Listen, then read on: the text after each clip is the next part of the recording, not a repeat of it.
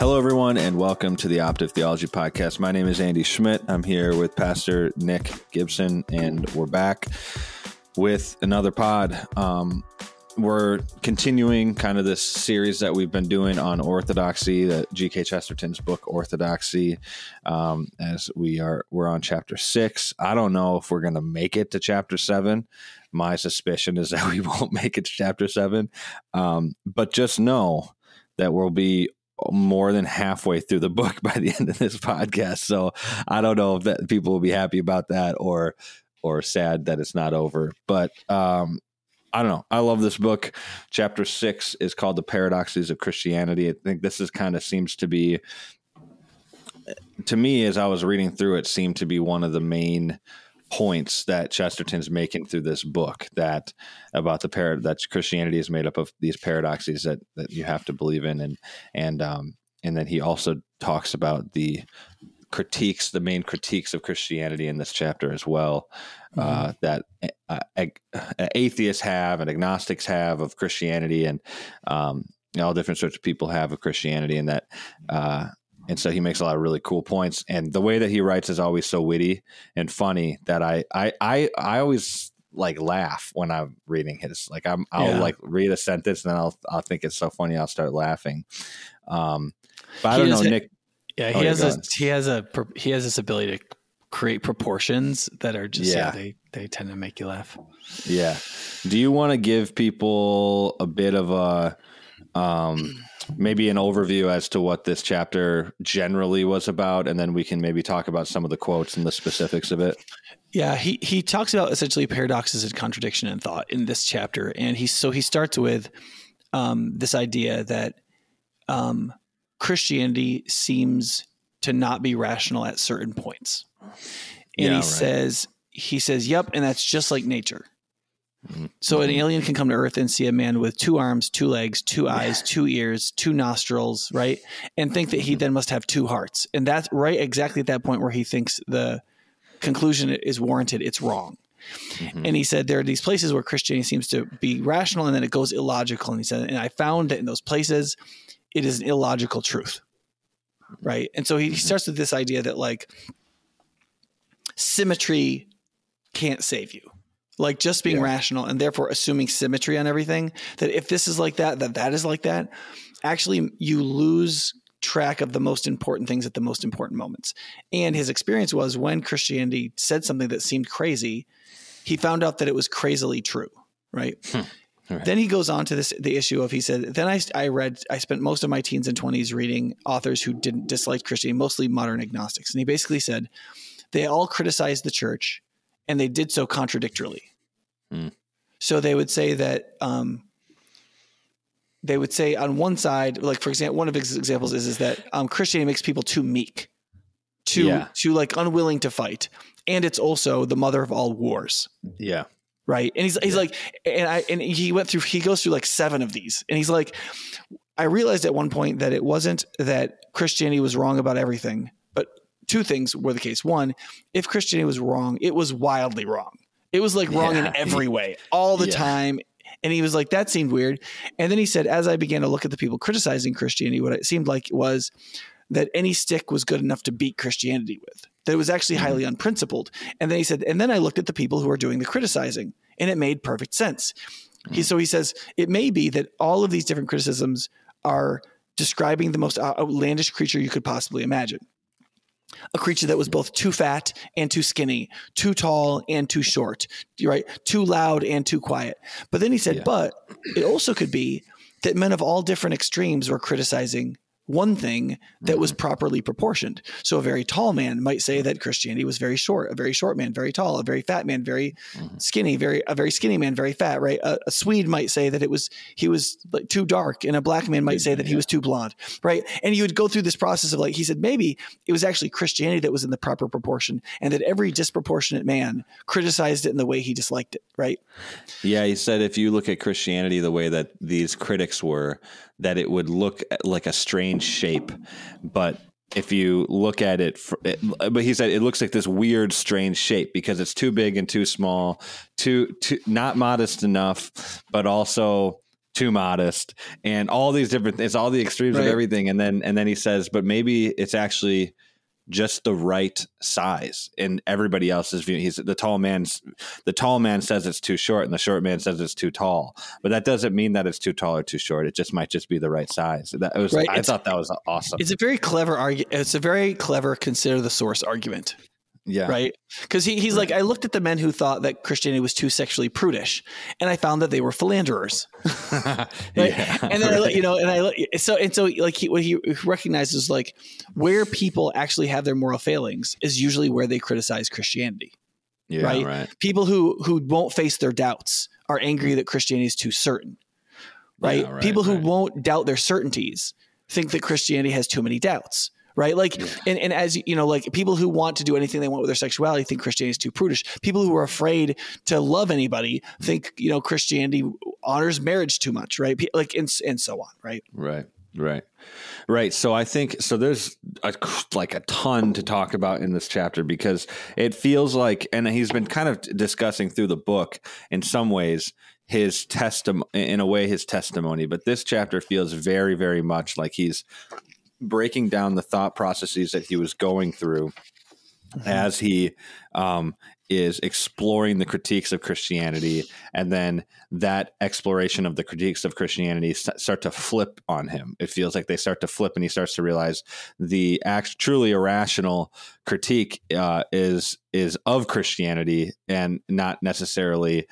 It wasn't that the rational critique was of Christianity, but it was an irrational critique of Christianity, that he had to make a decision of whether or not Christianity was this weird shape or whether or not it was the right shape. And that's right.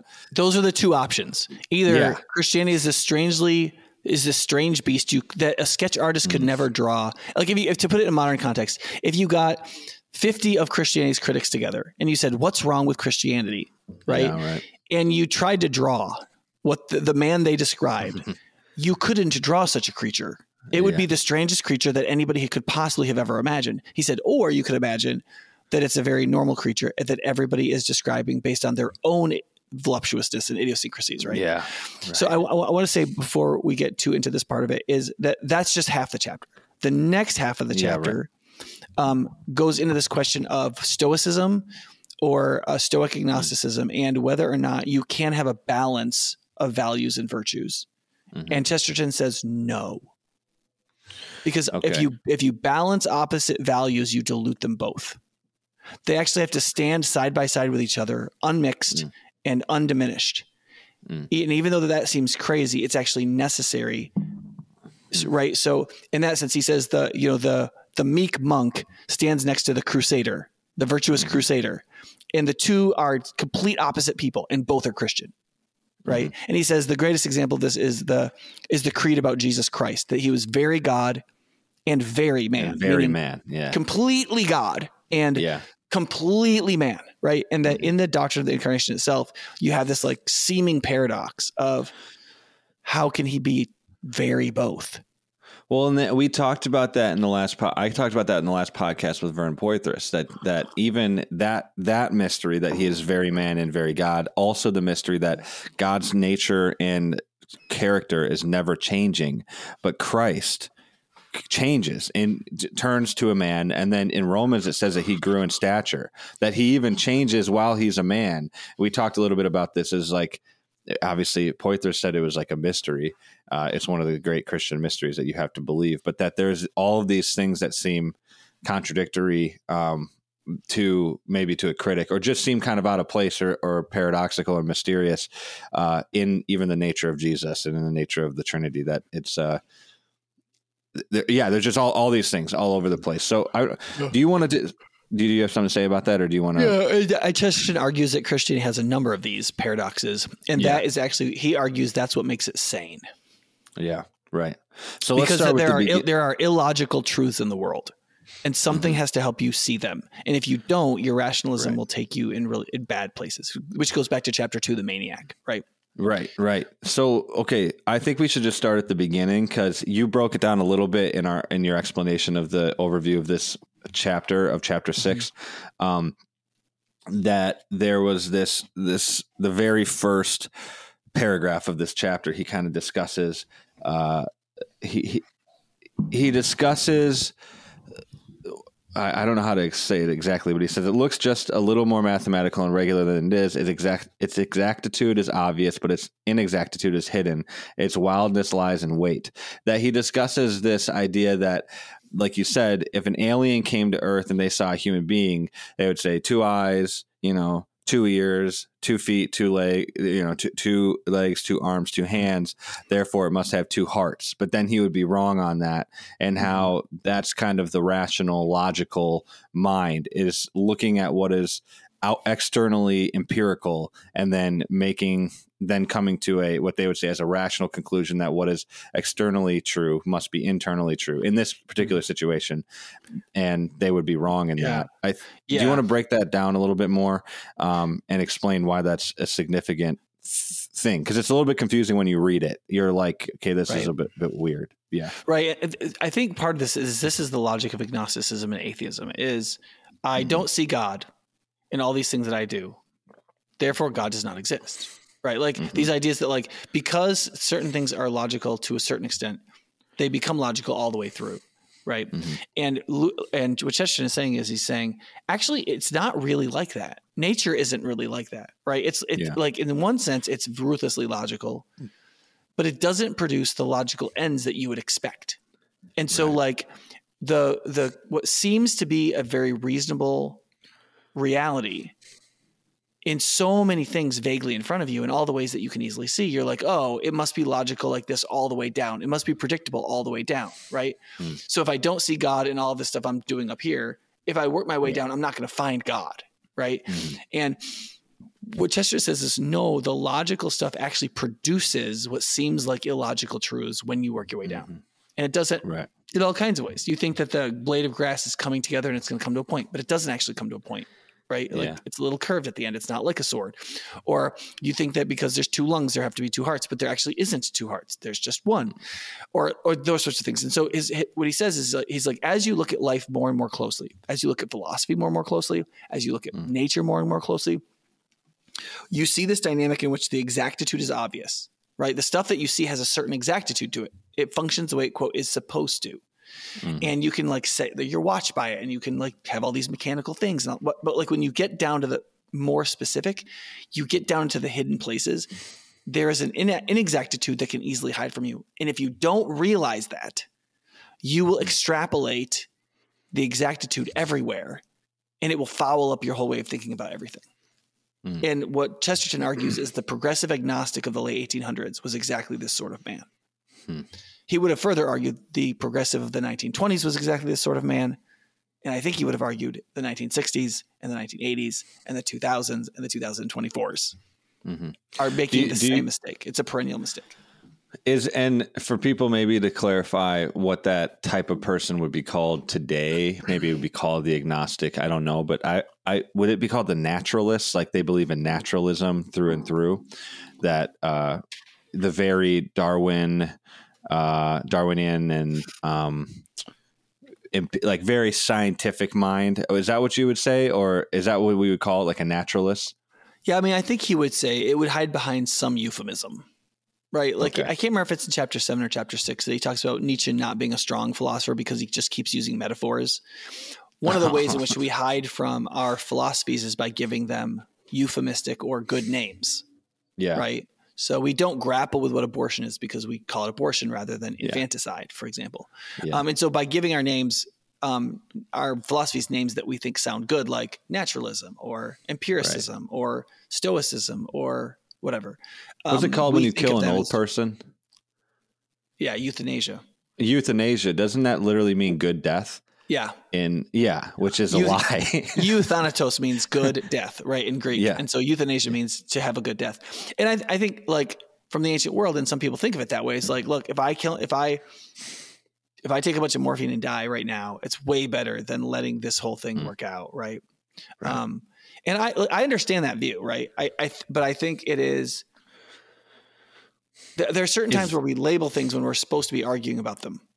And when we label them, we put the conclusion we want in the name.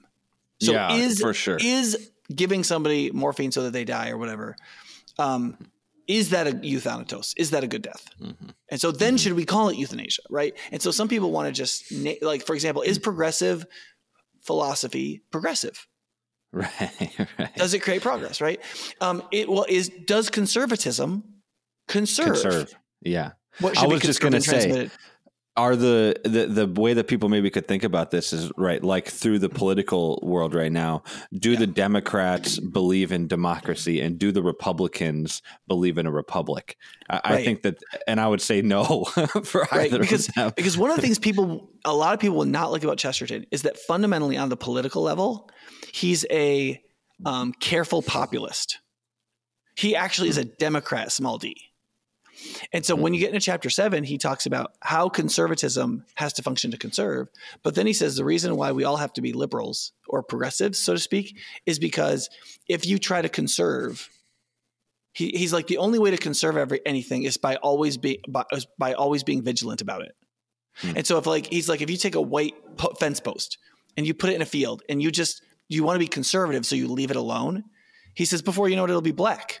Because nature will take its course. He says the only way you can actually conserve a good is by being constantly progressive about it. Like constantly, I would argue the better language is the reformer's language, reformed and always reforming. Yeah. It's a way it should be, but we have to be constantly reforming it or it stops being reformed, right? Yeah.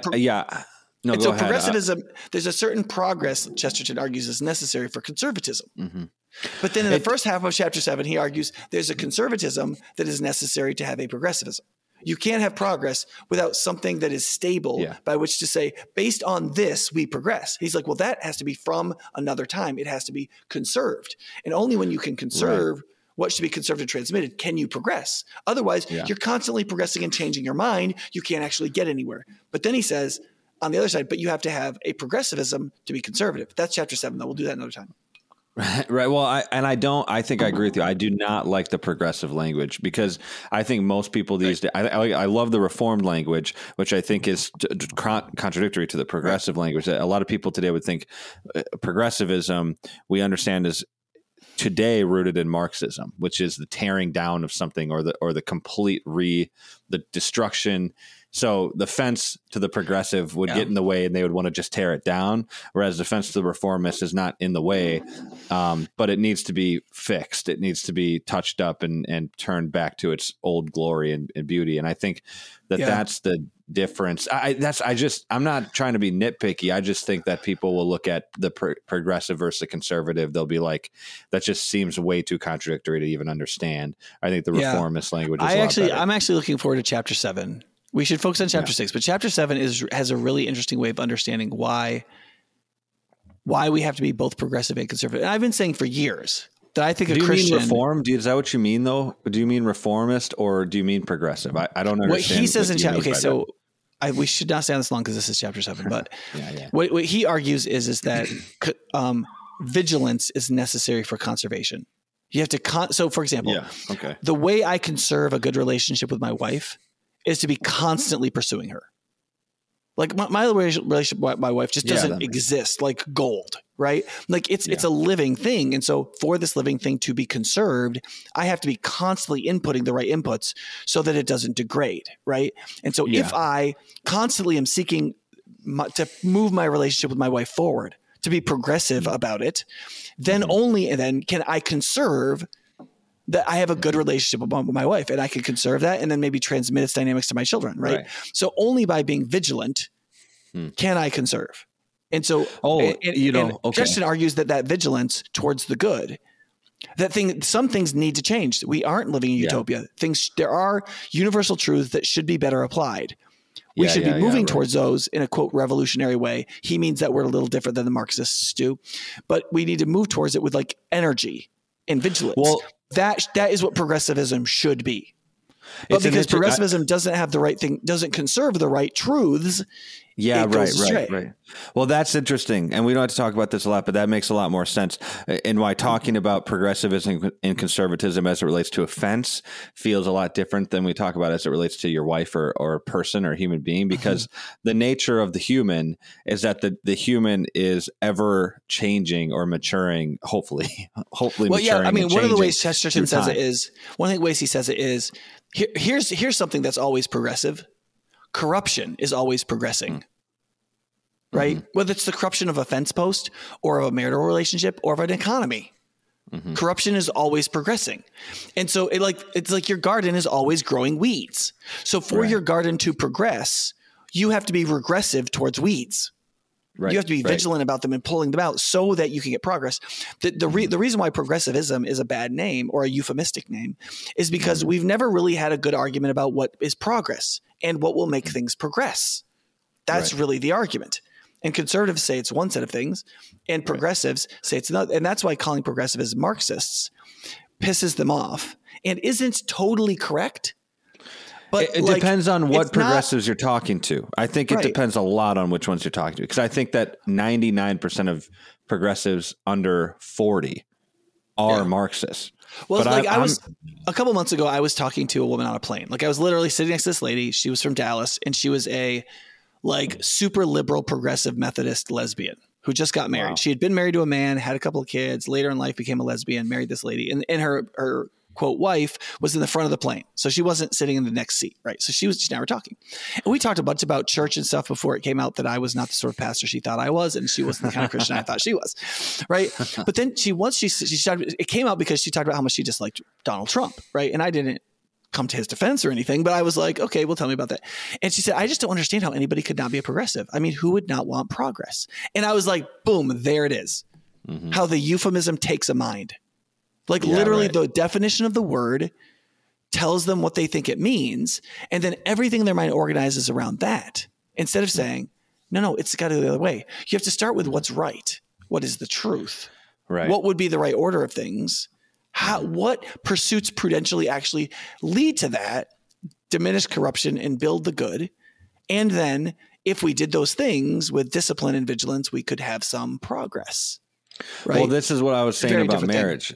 That's very helpful because it's you're in some ways let's just say your progression or reformed attitude, however we want to put that, is in relationship to an ever changing being like your wife. You know that she's never going to be the same every day or every year, but it is reliant on maintaining the ethic of love. And so you're maintaining that ethic in conservatism and applying it to an ever-changing situation or ever-changing person. Right. And that's the difficulty. That's a really difficult type of dynamic.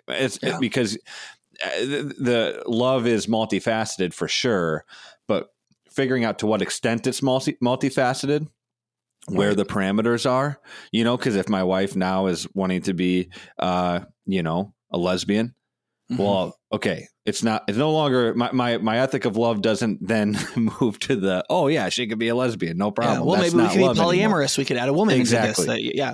Right. Be like, wait, so you have to, the first thing that happens is you have to know what love is. You have to know what the biblical stance on love is. And then you have to learn how to apply that and to what extent you can apply it to the ever changing nature of things around you, your family, your wife, your friends, and your church type. Yeah. I mean, if you want an unhappy wife, you can get it in two very predictable ways. One, her husband doesn't know what love is. Two, her husband doesn't know that tomorrow is different than yesterday. The husband who never changes and just assumes everything, right? And doesn't think there's any entropy happening. Unhappy wife. Or a man who doesn't know what love is and just he's in the moment, but he has no stable understanding of what it means to love another person, right? She's isn't shared. You're going to have an unhappy woman both ways. Right. I've had two kids. I'm not the same as I was 2 years ago. Things aren't the same. And that's literally happening in my marriage right now. It's and you've been married for 4 years, 3 years? No, dude, I've been married 2 years, literally a month ago. So I've been married 20, right? So this May I'll be married 20. And I used to joke with frat guys who were like, dude, I don't think I could, people have probably heard me say this before. Dude, I don't think I could be monogamous, Land. I just one woman. I'm like, look, I've been married to like 5 women, right? Like the same woman keeps changing on me. Like, don't worry about it. Like you're going to make love to 5 to 12 different women over the course of your marriage. Like it's going to be, it's going to change, you know? It's going to be a wild And they kind of ride. look at me weird, like what? And you're like, look, people keep growing and changing and developing, and they get worse or they get better, or they like, or it's just different. Oh man. Do you want your wife to be like an idiot 20-year-old for 40 years? Like, come on. Like you don't want to be an idiot 20-year-old for 40 years. So like, that's, okay. Well, okay. Let's get back to this though, because there's this section here that I do not fully, I understand it in some ways. I don't fully understand. I'll read it until I feel like I want to stop so that we can have some context for what it is, but it's right after, it's not right after, but it's somewhat after Chesterton talks about what we just discussed. He's saying, I have alluded to an unmeaning phrase to the effect that such and such a creed cannot be believed in our age. Of course, anything can be believed in any age, but oddly enough, there really is a sense in which a creed, if it is believed at all, can be believed more fixedly in a complex society than in a simple one. If a man finds Christianity true in Birmingham, he has actually clearer reasons for faith than if he had found it true in Mercia.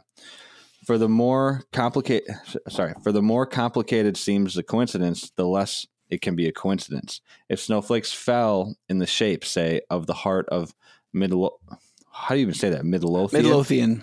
Mm-hmm. Midlothian, it might be an accident. But if snowflakes fell in the exact shape of the maze at Hampton Court, I think one might call it a miracle.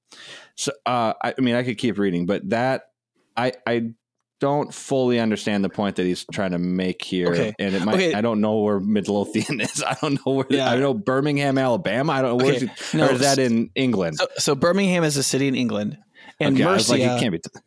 And Mercia is one of the pre-Britain kingdoms. So before England was England, there were like, I don't remember how many kingdoms, maybe 7 kingdoms, right? And one of them was Mercia, right? So when he compares Birmingham to Mercia, he's comparing like, whatever he wrote this to, like, I don't know, like 845 AD. So he's like, what do people believe in? Like, what do people believe in Anglo-Saxon England, and what do people believe now? And he's like, I actually think that in some ways, you can believe in something more exacting now. So, okay, the page before that, he kind of lays out what he's saying, because you read that basically the illustration. Yeah, and he says this. Now, he says this: actual insight and inspiration is best tested, because this whole book is like testing philosophies, right? She's like, how do you test certain philosophies? Okay. Actual insight and inspiration is best tested by whether it guesses these hidden malformations or surprises. So, he says on the macro level, things are really logical, but then you get to the micro level and all of a sudden you're surprised by the wildness of reality. There are many sort of illogical and paradoxical, strange truths. He's like, so if you're looking for a philosophy that's truly insightful and truly inspirational, he's like, it's best tested by whether or not it guesses at these hidden malformations and surprises. This is actually the logic of science. Right? Like when you say, okay, to a scientist, what philosophy is best? He's like, the one that produces the best predictions about stuff we haven't yet studied, so that we know what scientific experiments to create and confirm. You have to have a philosophy that's giving you ideas. So it has to be a philosophy that predicts well. That's one of the reasons why a lot of scientists say evolution should be accepted philosophically, because it predicts things that we then test and then turn out to be the case. And when we had a creationist scientist on years ago here, he said the fundamental thing to demonstrate creation is that the science of creation has to predict things that we can then test scientifically. So this idea that like your philosophy tells you what the world is like before you can investigate and determine what the world is like, that it anticipates things before they happen. He's saying that's the measure. Okay, real quick. So he's not talking about a methodic view of science. He's talking about a presupposition, or like a philosophical presupposition. Yeah, he's saying as a person, as you bump into these like sort of like paradoxical realities in life, what kind of philosophy had predicted them? Okay. That's real inspiration. That's real insight. And then he explains this way. Now, this is exactly the claim that I have since come to propound for Christianity. Not merely that it deduces logical truths, but that when it suddenly becomes illogical, it has found, so to speak, an illogical truth. It not only goes right about things, but it also goes wrong, if one may say so, exactly where things go wrong. Its plan suits the secret irregularities and expects the unexpected. It is simple about the simple truths, but it is stubborn about the subtle truths. Yeah. Right. That's his argument. It went over my head when I was reading it the first time, and we need to break this down more because it's still, I understand what you're saying. Do you want to keep breaking this down? So he said in the next sentence, he says, we feel there is something odd in Christian theology. We shall generally find that there is something odd in the truth. So one example of this that we talk about all the time on this podcast is sexuality, right? Yeah. Like the idea that either we engage in unmitigated chastity or unmitigated monogamy, and that it's binary and that it's restrictive, but then within each one, it's open in certain ways. That sounds just like, you look at that and you're like, especially in your youth, you're like, that is just like so restrictive. Like that can't, right? But as I've grown through my life and I've like walked with people through pain and difficulty and fears relative to companionship and split up marriages and split up homes and the degradation of society and the breakdown of the family and the effect on the human person and the effect on masculinity and femininity and the rise of depression and blah, blah, blah, and the effects of the broken human home and all those things. And the idea that we thought all of these institutions in society would make up for holes in the human family. And they just plainly don't make up for the holes in human families. And that families are sometimes awful, but they are the most predictable bond for caring for other people's and being cared for. Right. And you begin to understand that stuff. You're like, wait, when I was 16 and I just wanted to have sex with somebody hot who would affirm me. Right. I thought Christianity was wrong. I thought it was a very odd thing it was saying. I thought that it had gotten off the truth of pursuing happiness. And now that I'm 46, I realize that it was truer than I ever dared dream when I was younger. So the oddness is for that 16-year-old is just in a lot of ways just a lack of wisdom and life experience that they're, I don't want to just say that's not what it's a lack of truth. Is that the idea that your happiness is found in having as many sexual partners as you possibly can is that's the oddity. Right. That's the irregular. Yeah. And it turns out the satisfaction is more subtle than that. Actually, people are happier when they have one partner that they actually care about, that they do a lot of stuff in life with when it's a comprehensive relationship. And so is everybody else more happy when we do that. And you wouldn't think that was the case when you were 15 or 22. But it's crazy because there's all the statistics that I've seen about married people have more sex, like by far, than non-married. And they're happier with it. Yeah. They're happier with it, and they have more sex than these people who are saying, well, I'm not going to get married because I want to have all of these open sexual, I want to be able to have as many sexual partners. It's like, well, you're not going to have as much sex, which sounds worse than, having. Yeah. I mean, another example is you're happier when you work than when you're idle. You would think having freedom and leisure, right? And so on one level, we could look at the world and say, look, freedom tends to be a good thing, right? As you look through a lot of things and how the world works, you're like, look, more freedom is good, right? But then it's kind of like, well, when you look closer, it's actually freedom is good when virtue is present, right? And then you're like, well, in certain cases, even when some virtue is present, freedom is still not good. So divorce in Christianity would be an example of this. Like, why not give us freedom to choose when to get a divorce if we have a moderate amount of virtue? Because most people think they're moderately good people, right? And the answer is, well, because the amount of virtue you need to decide whether or not you should get a divorce is way more than you think. And it's precisely the kind of virtue you don't have when you're the sort of person who wants a divorce.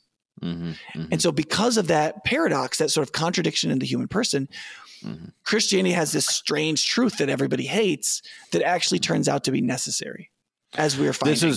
This is really important for, I think, for young people, but even anybody. And you're doing a sermon series on technology, and it's important because I think a lot of, in an earlier podcast from probably a year or two ago, you talked about the demonic logic of why can't I? Like people talk about, well, why can't I do this? Well, why can't I do that? Why can't I have sex outside of marriage? Why can't I not go to work? And you talked about how that's a demonic logic, that all the Christian. The assumption should be the true word of God, not the small way out or whatever, the way out that Christians try to find. It's interesting because I think that this is talking about that a little bit, that it's saying basically it's talking about maybe it's not specifically the why can't I Christianity, but it's talking about the the unreasonable or oddities in Christianity that a lot of young people, I think a lot of new Christians and young people and immature Christians see as these why can't I things. Well, why can't I just get a divorce? Why can't I do that? Why can't I just go on my phone all the time? It doesn't affect me. It doesn't affect me like it affects everybody else. It doesn't, why can't I? And I think, like Chesterton's saying, you don't start with why can't I? You start with the virtue. You start with the truth, and then you accept the oddity in it, and then you allow that oddity to grow into the fruit that it becomes, essentially, right? Yeah, sort of. Yeah, I think that connects. I think later on in this chapter when he talks about things being beside each other, so that we are free in Christ and the slaves of God. Right. That like when you have a good ethic, you have to have these insane, voluptuous virtues or truths side by side. And so like, should you be sexually free? Yes. You need to express incredible sexual freedom. And should you be monogamous and a slave sexually to one other person, possessing them and being possessed? Yes. Both of those things are true. And if you do both of them, then you will have the ultimate of what sex is supposed to be, right? And, work is similar, like you're meant to work and to rest, right? And if you work like you should, you rest like you should, the two are side by side, not mixed together, but separate and held apart in their proper paradox and therefore their proper proportion, then you will work well and rest well and be very healthy. So I get what you're saying there. I think it's true. But I wonder, when you say that, there's the paradox of you need to be sexually free, and then you also need to be in a monogamous marriage in which weird. Did you see all those balloons just go up on my screen? Yeah. I don't know why it did that. That's if I put up a 2 or 1 or, oh, wow, dude, it just does those things. I did not know that it did that. I'm recording the video, so that'll be cool. There's like all these balloons that just came up on my screen when I did like a 1 or a 2. Anyways, I'll get back. That was crazy. That's the idea that, so the way that I always thought about that dynamic though is that not that it was paradoxical. Maybe I'm wrong about this, but that it is that it's not paradoxical, but that the sexual freedom is restrained within the monogamous marriage, that those two things are working hand in hand. But I know that later he talks about how those two things, that you can't cross-contaminate the two paradoxes, that you need to hold them both in separate hands. Right. But I feel like those go together. Right. But if you take only the ethic of constraint, you're constrained just to your wife, but then you might wildly constrain yourself in your sexual expression with your wife in ways that maybe you shouldn't, right? And so you come together with your wife, but it lacks the real emotional and functional freedom in which to enjoy your wife, right? And so like there has to be a certain kind of freedom. And by freedom here, I don't mean degradation and like dysfunction. Like I'm not saying like that anything anybody wants to do sexually is good. What I'm saying is like there has to be an openness and a freedom and an expression and a care, and like in order for it to be what it's meant to be within the other. So here's the point I think Chesterton is making kind of in a different way. A lot of Christians now feel like you should take the doctrines in Christianity that people don't like and kind of put them to the side. Yeah. And take like some of the doctrines that you feel like maybe are the strongest argument for God's existence in Christian faith and really push those. And then if people believe in Jesus, in the end, they might come around to the other ones if they learn them slowly. So for example, I remember listening to a talk by a philosopher named Doug Geivett, who's a good apologist, a person I really liked. And he said, he was talking about the problem of evil. And he said, look, a lot of people struggle with the idea that God is good, evil exists, and that God is loving, that those three things are all true at the same time. He said, however, one of the ways to think through something is you might have a reason against it, but you might have another reason for it. And the two might not cancel each other out, but they might balance each other. For example, he said, I believe that the Kalam cosmological argument is a good argument for God's existence. Why is there something, if something begins to exist, it has a sufficient cause for its existence. We know now scientifically the universe began to exist. It needs a sufficient, right? And so you believe that there's like something all powerful, something all capable, and so on. And he's like, that argument I think is successful in saying that I should believe in a God. He said, so I believe in a God. I believe in God partly on the basis of that, even if all things being told, the arguments against God because of suffering still remains relatively strong. And so you could argue that you should push our cosmological argument, other arguments like it, and seek to get somebody to look away from the problem of suffering. Chesterton is saying exactly the opposite. He's saying exactly the doctrines of Christianity that you hate the most. Those are the ones that should cause you to believe in it. That's what he's saying. He's saying it's a sexual ethic and it's anti-divorce, and that you should go to church, and that like you should believe in like Jesus was both God and man, and like all these like doctrines and ethics.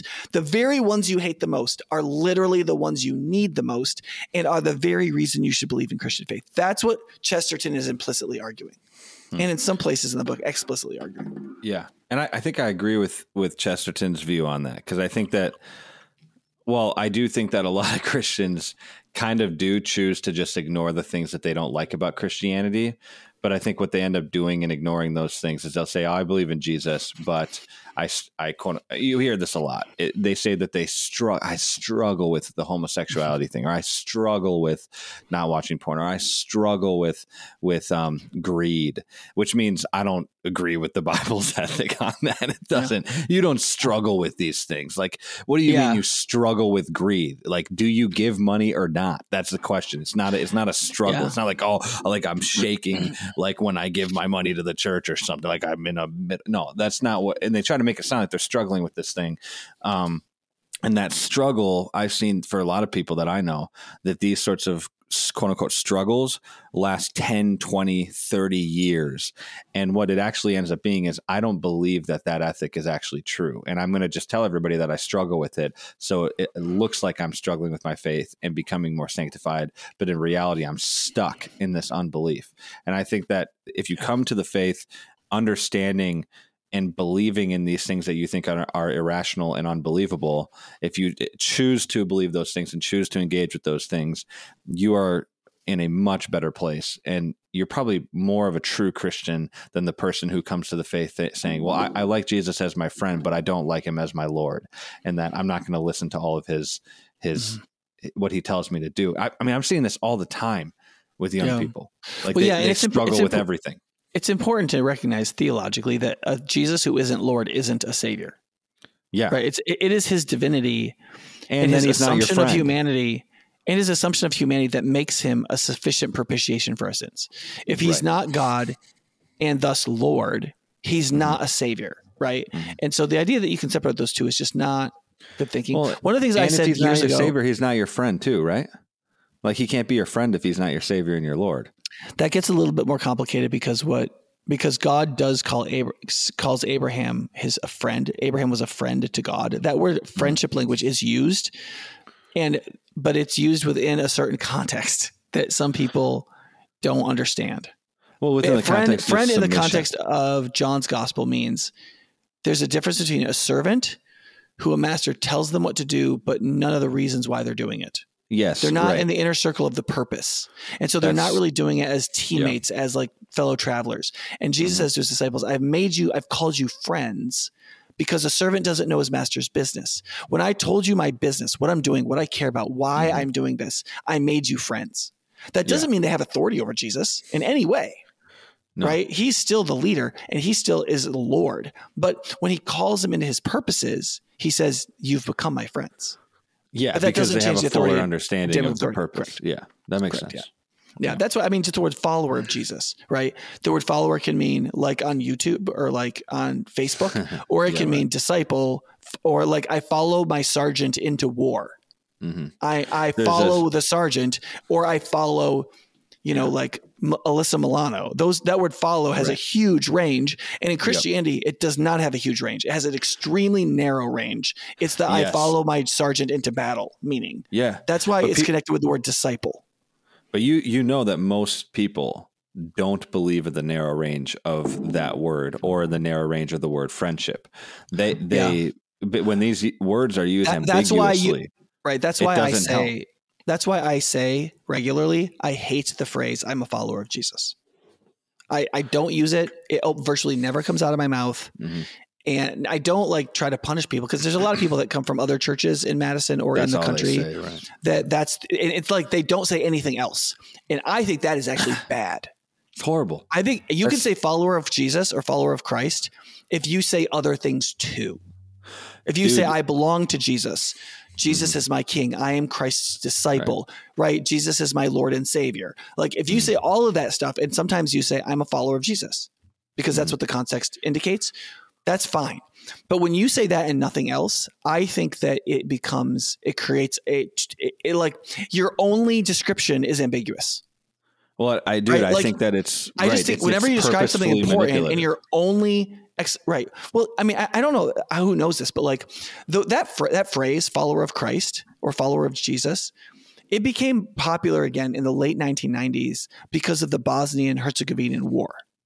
Right. Like what happened was that a bunch of quote Christians in name in the Balkans engaged in genocide against the people who are Muslim in name only, who are nominal Muslims.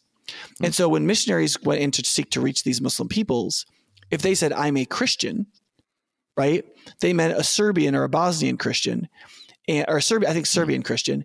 And that meant we're the people who literally killed all of you. And so they had to connect themselves to Jesus in a way that didn't call themselves Christians because the Serbians had killed the Bosnians, right? So if you were a missionary to Bosnia, you would say, I'm a follower of Jesus, not I'm a Christian.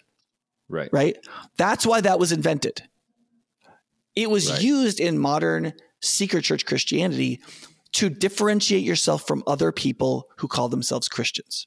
Now, on one level, you can understand that. There are a lot of like fundamentalist Christians or angry Christians or legalistic Christians or moralistic Christians, and they have really boring church, and people have been to those boring churches, right?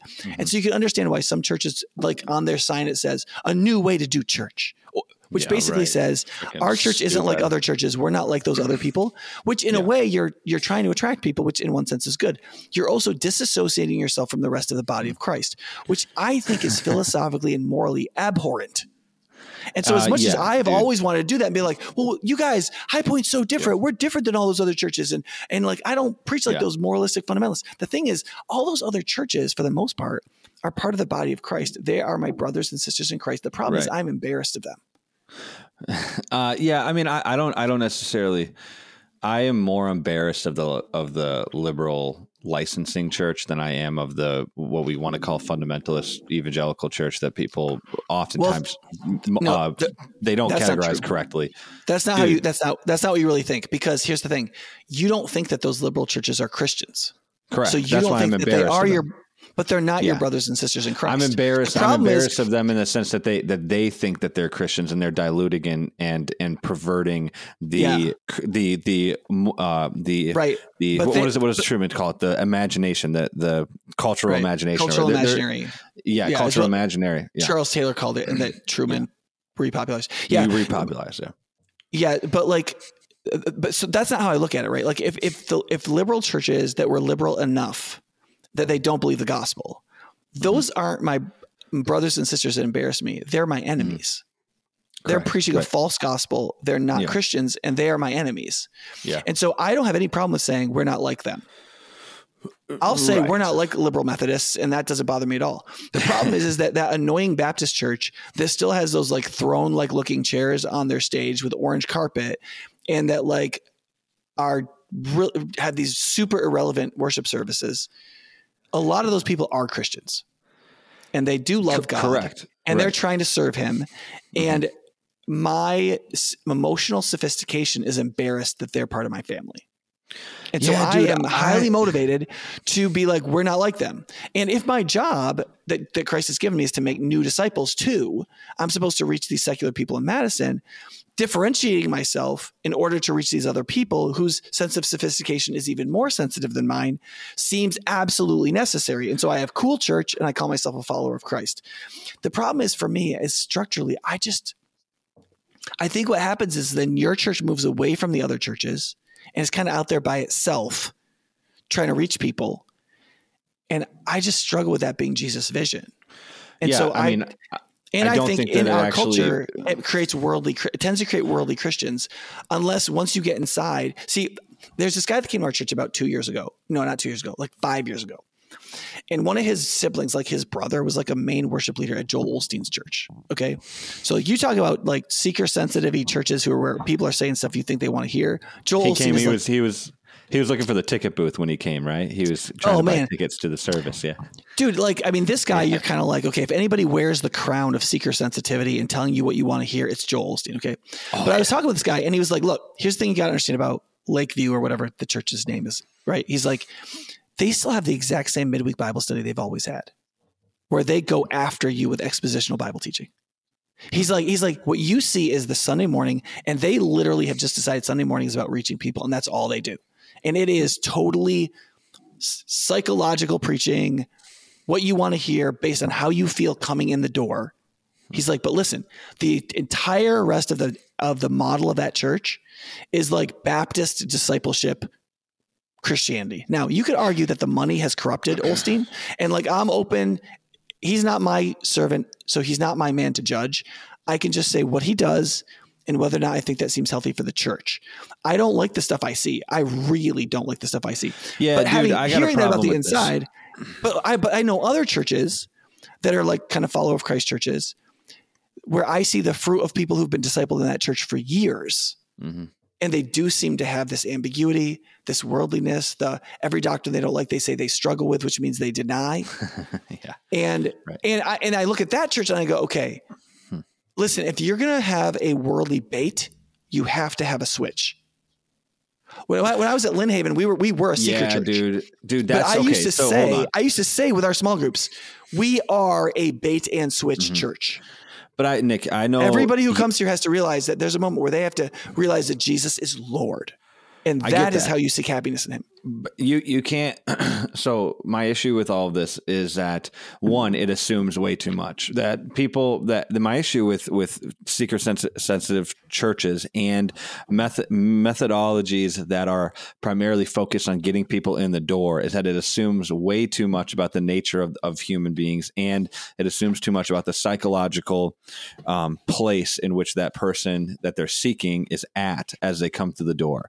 It assumes this extra biblical knowledge on what people are, quote unquote, needing to hear that is wildly outside the bounds in which Christ spoke and the New Testament apostles spoke as it related to evangelism and their methods in evangelizing to other people. So, and then I think they're also engaging in this, I don't know if this isn't the right terminology, but like a fallacy of compartmentalization, and that you can preach something from the pulpit that's completely psychological and completely self-helpy, 10 steps to get your life better.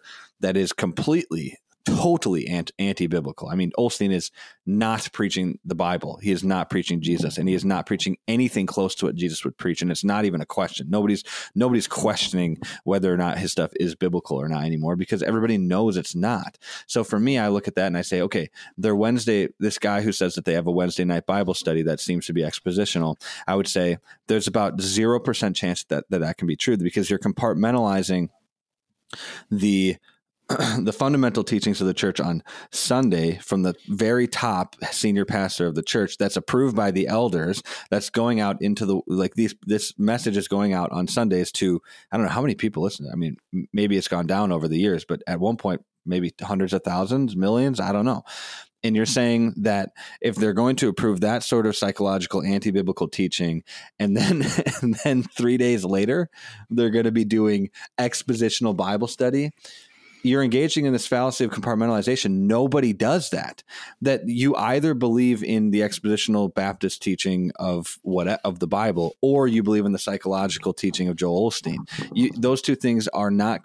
One of them is going to contaminate the other and destroy the other thing, because they're diametrically opposed. So the issue that I run into is that I just don't think that person that you talk to at High Point, and don't know this guy, actually has a good grasp on what's probably happening at that church, because the chances that Joel Osteen's church is the one church in America who can engage in heretical teaching on Sunday and expositional teaching on Wednesday is like 0%. Like, there's no way that can actually happen. I can't. That's All right, I'm going to use this as an opportunity to transition back to orthodoxy. There's this close to what we read before. It says something. It says this: the complication of our modern world proves the truth of the creed more perfectly than any of the plain problems of the ages of faith.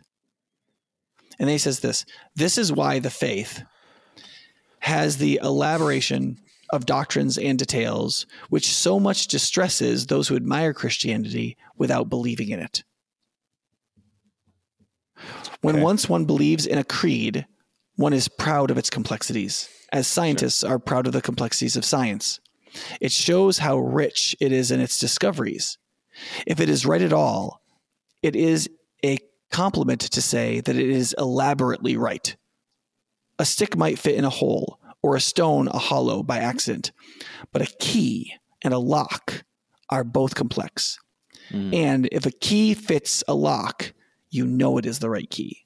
So what Chesterton is arguing there is he's saying the reason why the complexities of Christian doctrine and faith are necessary and why you need to believe them all together, hence believe in orthodoxy, the title of the book, is because they fit reality in a way you wouldn't have expected. And the real Christian, the Orthodox Christian, is proud of that. He or she loves the complexities of the Christian faith, and that's also why he or she loves to study the complexities of the scripture and Christian theology and faith and ethics.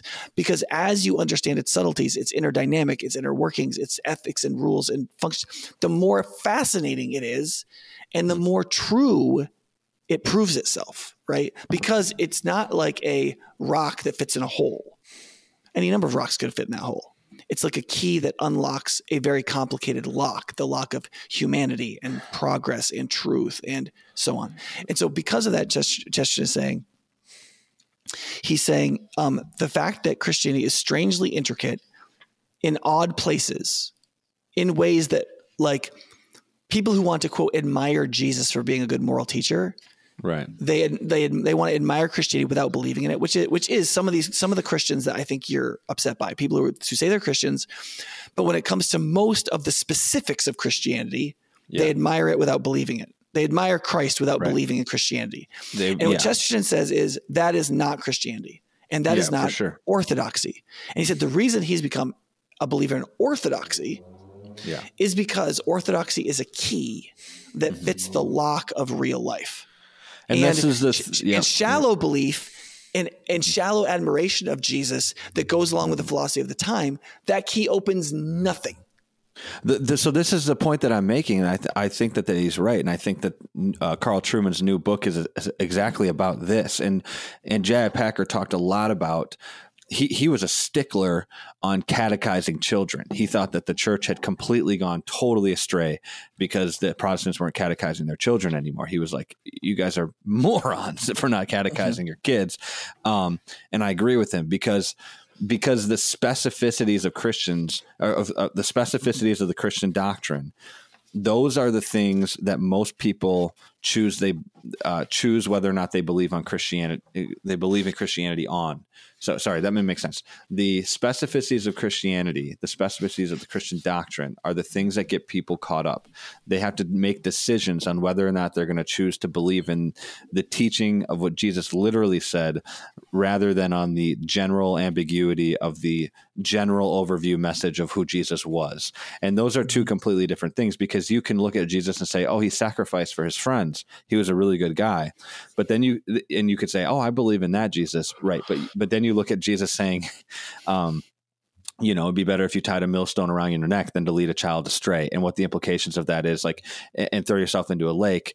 Okay, so what is he saying about teachers in the public school? What is he saying about those people? Well, those are the specificities that a lot of people don't ever want to talk about because they don't want to deal with the real things that Jesus is telling people, the intense, hardcore stuff. And I think that that's exactly to the point that I think what's been leading me personally towards I find myself so not stuck.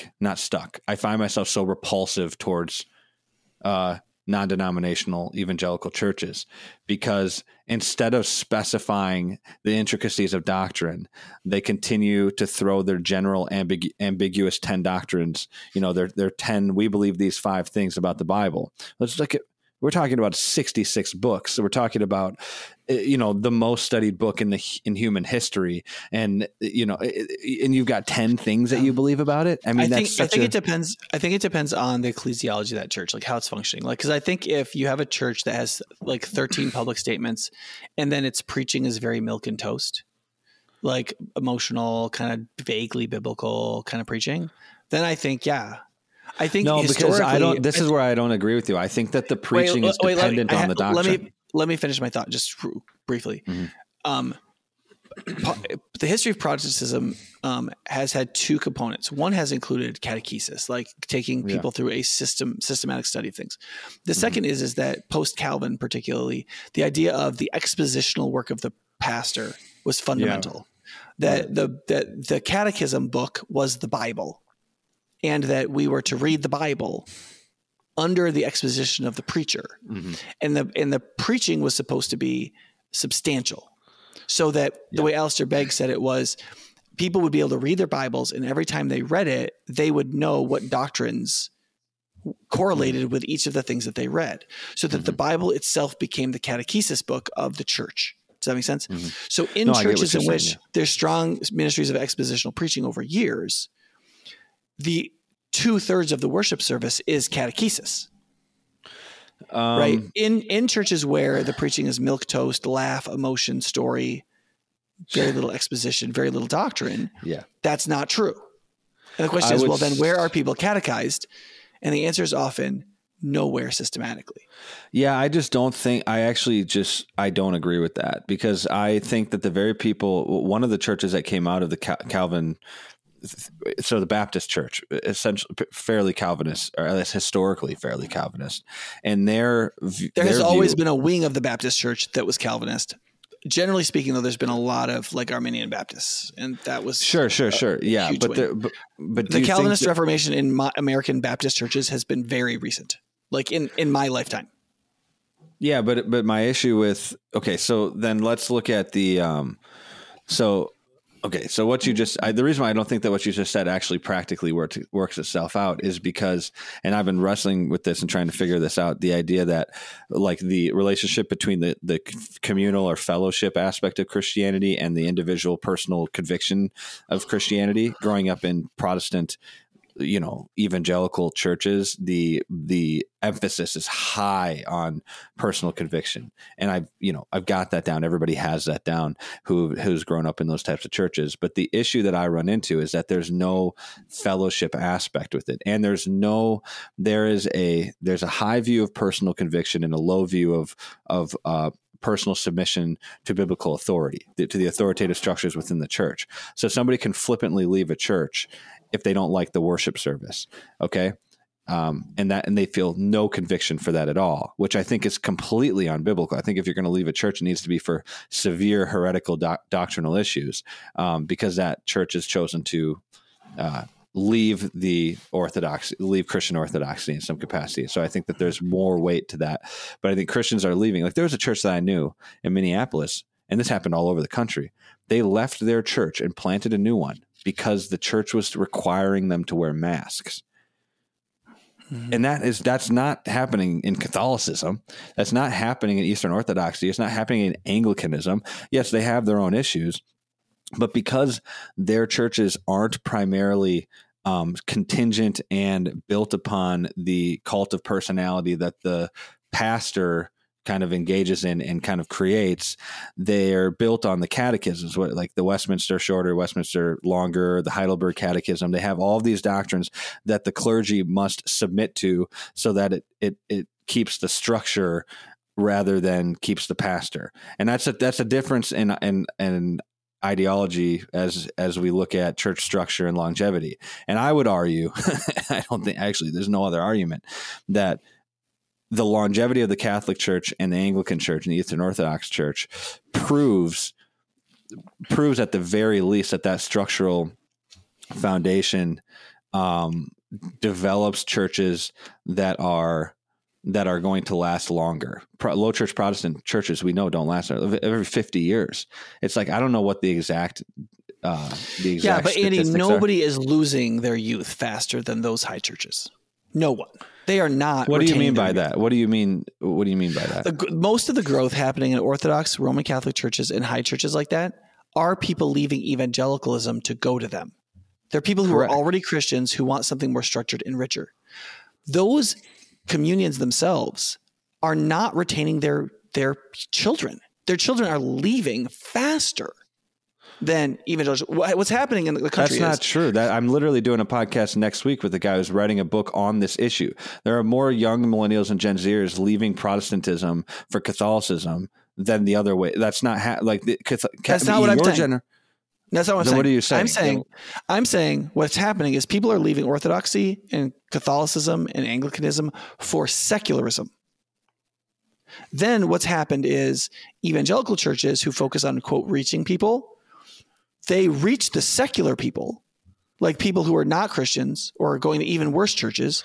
They come into evangelical church. The evangelical churches proves too milk and toast. It's enough for them to start, but it's not enough for them to feast on a deeper life. So they look for more. When they look for more, they end up moving towards Orthodox and Catholic churches. So the quote evangelism, the moving to the Roman Catholic churches, are people who are already Christians, who are already reading the Bible, who are already believing in Jesus. And then they like, well, what's a richer form? What's a deeper spirituality? And some of those people who don't know their Protestantism very well are, in some cases they do, in some cases they don't, are moving to Catholicism and Orthodoxy. And I get what you're saying. And I'm making the argument that those churches who are focused on evangelism in that way aren't actually biblical churches, because if your theology and your evangelism isn't producing a deep, rich Christian godliness, then there's something wrong in your evangelistic model. And I think the reason they're leaving is because they're recognizing. I have been milk and toast Protestant my whole life, and I have never found that to be the case if I was interested in actually doing the things. The thing is these Protestants,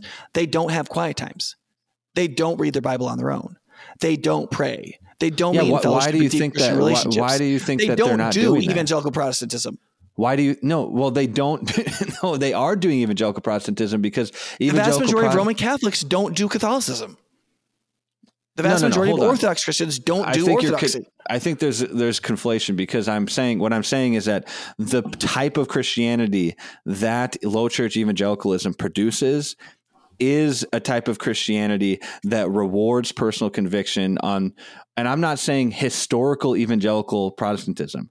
I'm saying that what Patrick Deneen argued for as it relates to politics and liberalism is that liberalism killed itself because liberalism was the desire to do whatever I want whenever I want, is the same argument that I'm making against Protestantism, is that Luther and Calvin and all these guys are part of the Reformation were trying to reform the Catholic Church. The Catholic Church didn't reform in the time period that they wanted them to. Now, there's arguments that they did reform within 100 years. A lot of those issues that they weren't making people pay for people to get out of purgatory. Issues, they still haven't resolved more than 500 years later. It depends on what type of weight you want to put on those issues, though. Because if I'm looking at like transubstantiation or what Luther called consubstantiation, and I look at like the differences in what we believe about the bread and the body, or the nature grace continuum, or the Christ Church interconnection, and I look at those theological issues and I say to myself, okay, what sort of weight do I want to put on those compared to the countless of American evangelical churches that are apostatizing to whether or not you can be a gay Christian or a trans Christian? I look at myself. I look at the issue. I mean, it's dude, the biggest evangelical church in America is Andy Stanley's church. Literally thinks that you can be a gay Christian, side A gay Christianity, and live in homosexuality. They are setting the tone for for the evangelical church. And what Andy Stanley said is almost exactly the same thing that Pope Francis just said. I'm not disagreeing with that. I'm saying that the Pope, but there's an argument within Catholicism is that a lot of the Catholics don't believe that that's true doctrine. They just think that the Pope is flippantly saying something off the handle. But yeah, well, they don't the Pope believe had that to everything. The Pope literally just said, "This isn't dogma, but this is how I like to think of." Like somebody asked about hell recently, and he's like, "This isn't dogma, but I like to think of hell as empty." But the Pope isn't always infallible, is what I'm saying. Is that the Protestants think that if the Pope says something, not. Well, he is not. No, they don't believe that. They don't believe. The Catholics don't believe that the Pope is always infallible. Nobody believes that. No, but they believe that he's always to be taken seriously as the great pater, the father. I know. I know. But he's not infallible. And the issue with the evangelical church is that the pastor is always infallible in function, not in theology, Nick, in function. Dude, oh my gosh. How many people, I can't tell you how many people I wish you could be me for a day to see how many people behave like I'm infallible. Nick, we don't need to get into the personal. Church, when you say evangelical church, that kind of, I'm assuming you include High Point in that. Yes, the primary example that I have for this is my personal experience with High Point, but I don't want to get into because I don't want to do I'm trying to talk about this more conceptually or abstract, because I don't know if we should talk about that specifically on this podcast. I feel like that would be something. They're talking about G.K. Chesterson's book Orthodoxy. Well, I think it has to do with orthodoxy. That's what I'm saying, is that this is the reason people are leaving the evangelical church is because there's a lack of orthodoxy. And they're seeing the lack of doctrinal structure, even if the Catholic catechism is wrong on 12 different fronts. They still have a catechism, and people want there to be a Protestants have all kinds of catechisms. That's the problem, Nick. There's 40 different catechisms compared to one. There's no evidence that Catholics read their catechisms any more than Protestants do. I'm not saying there's evidence. I'm saying people are leaving Protestantism. I was a Roman Catholic who went through catechism, and I learned nothing. Okay, listen. And it was not because I didn't pay attention. I was interested in religion. Okay. It was just taught by lay people who didn't know anything. And I was shown videos of people worshiping Mary in Eastern Europe and not taught the basic doctrines of the Christian faith. Listen, other than that chastity was beneficial. I'm not. This is why you can't talk to Gen Xers about Catholicism, because there's so much personal, emotional stuff. I'm just saying I'm diagnosing the problem. No, listen. I'm diagnosing the problem. I'm saying in the Protestant church, there's 50 catechisms. Okay, somebody like me who has grown up in this time period where everything is freaking nuts and everybody's divorced and nothing makes any sense. They're like the main ones, and they say basically the exact same thing. No, there's not 2 or 3, because the issue is that every single non-denominational church that you walk into has slightly different doctrinal stances on different things. We have side A and side B gay Christianity. There are 2 sides to the heresy of gay Christianity. There is so many doctrinal differences within the evangelical church and the Protestant church at large that you look at the Protestant church as a young person, and that's why they're leaving the Protestant church, and they say, how can I possibly make a decision here? There's 50,000 different ones, and I don't have all of the historical understanding and the theological doctrinal understanding of what these all actually mean. I would rather go to a church that has lasted 1,000 years or 500 years, and maybe they're wrong. I think Catholicism is wrong. You do go to a church that has lasted 2,000 years. I preach the same Christianity as the apostles. So do the Catholics. Would say the same thing. Why would I believe you and not believe the church that's been around for 500 years? They would argue that they preach the same gospel. That I've never met a Catholic who doesn't say we preach the same gospel as Paul preached. They all say, everybody says that. The statement that I just said was not a statement about people's perspectives. What I'm saying is, I read the apostles and the early fathers, and I preach that message, and I don't think I have to abide by what Aquinas says or Nick, what Vatican II says. I am not tied up by the history of the Roman Catholic magisterium, which has gone desperately wrong. Nick, you're proving my point, though, because why should I trust you?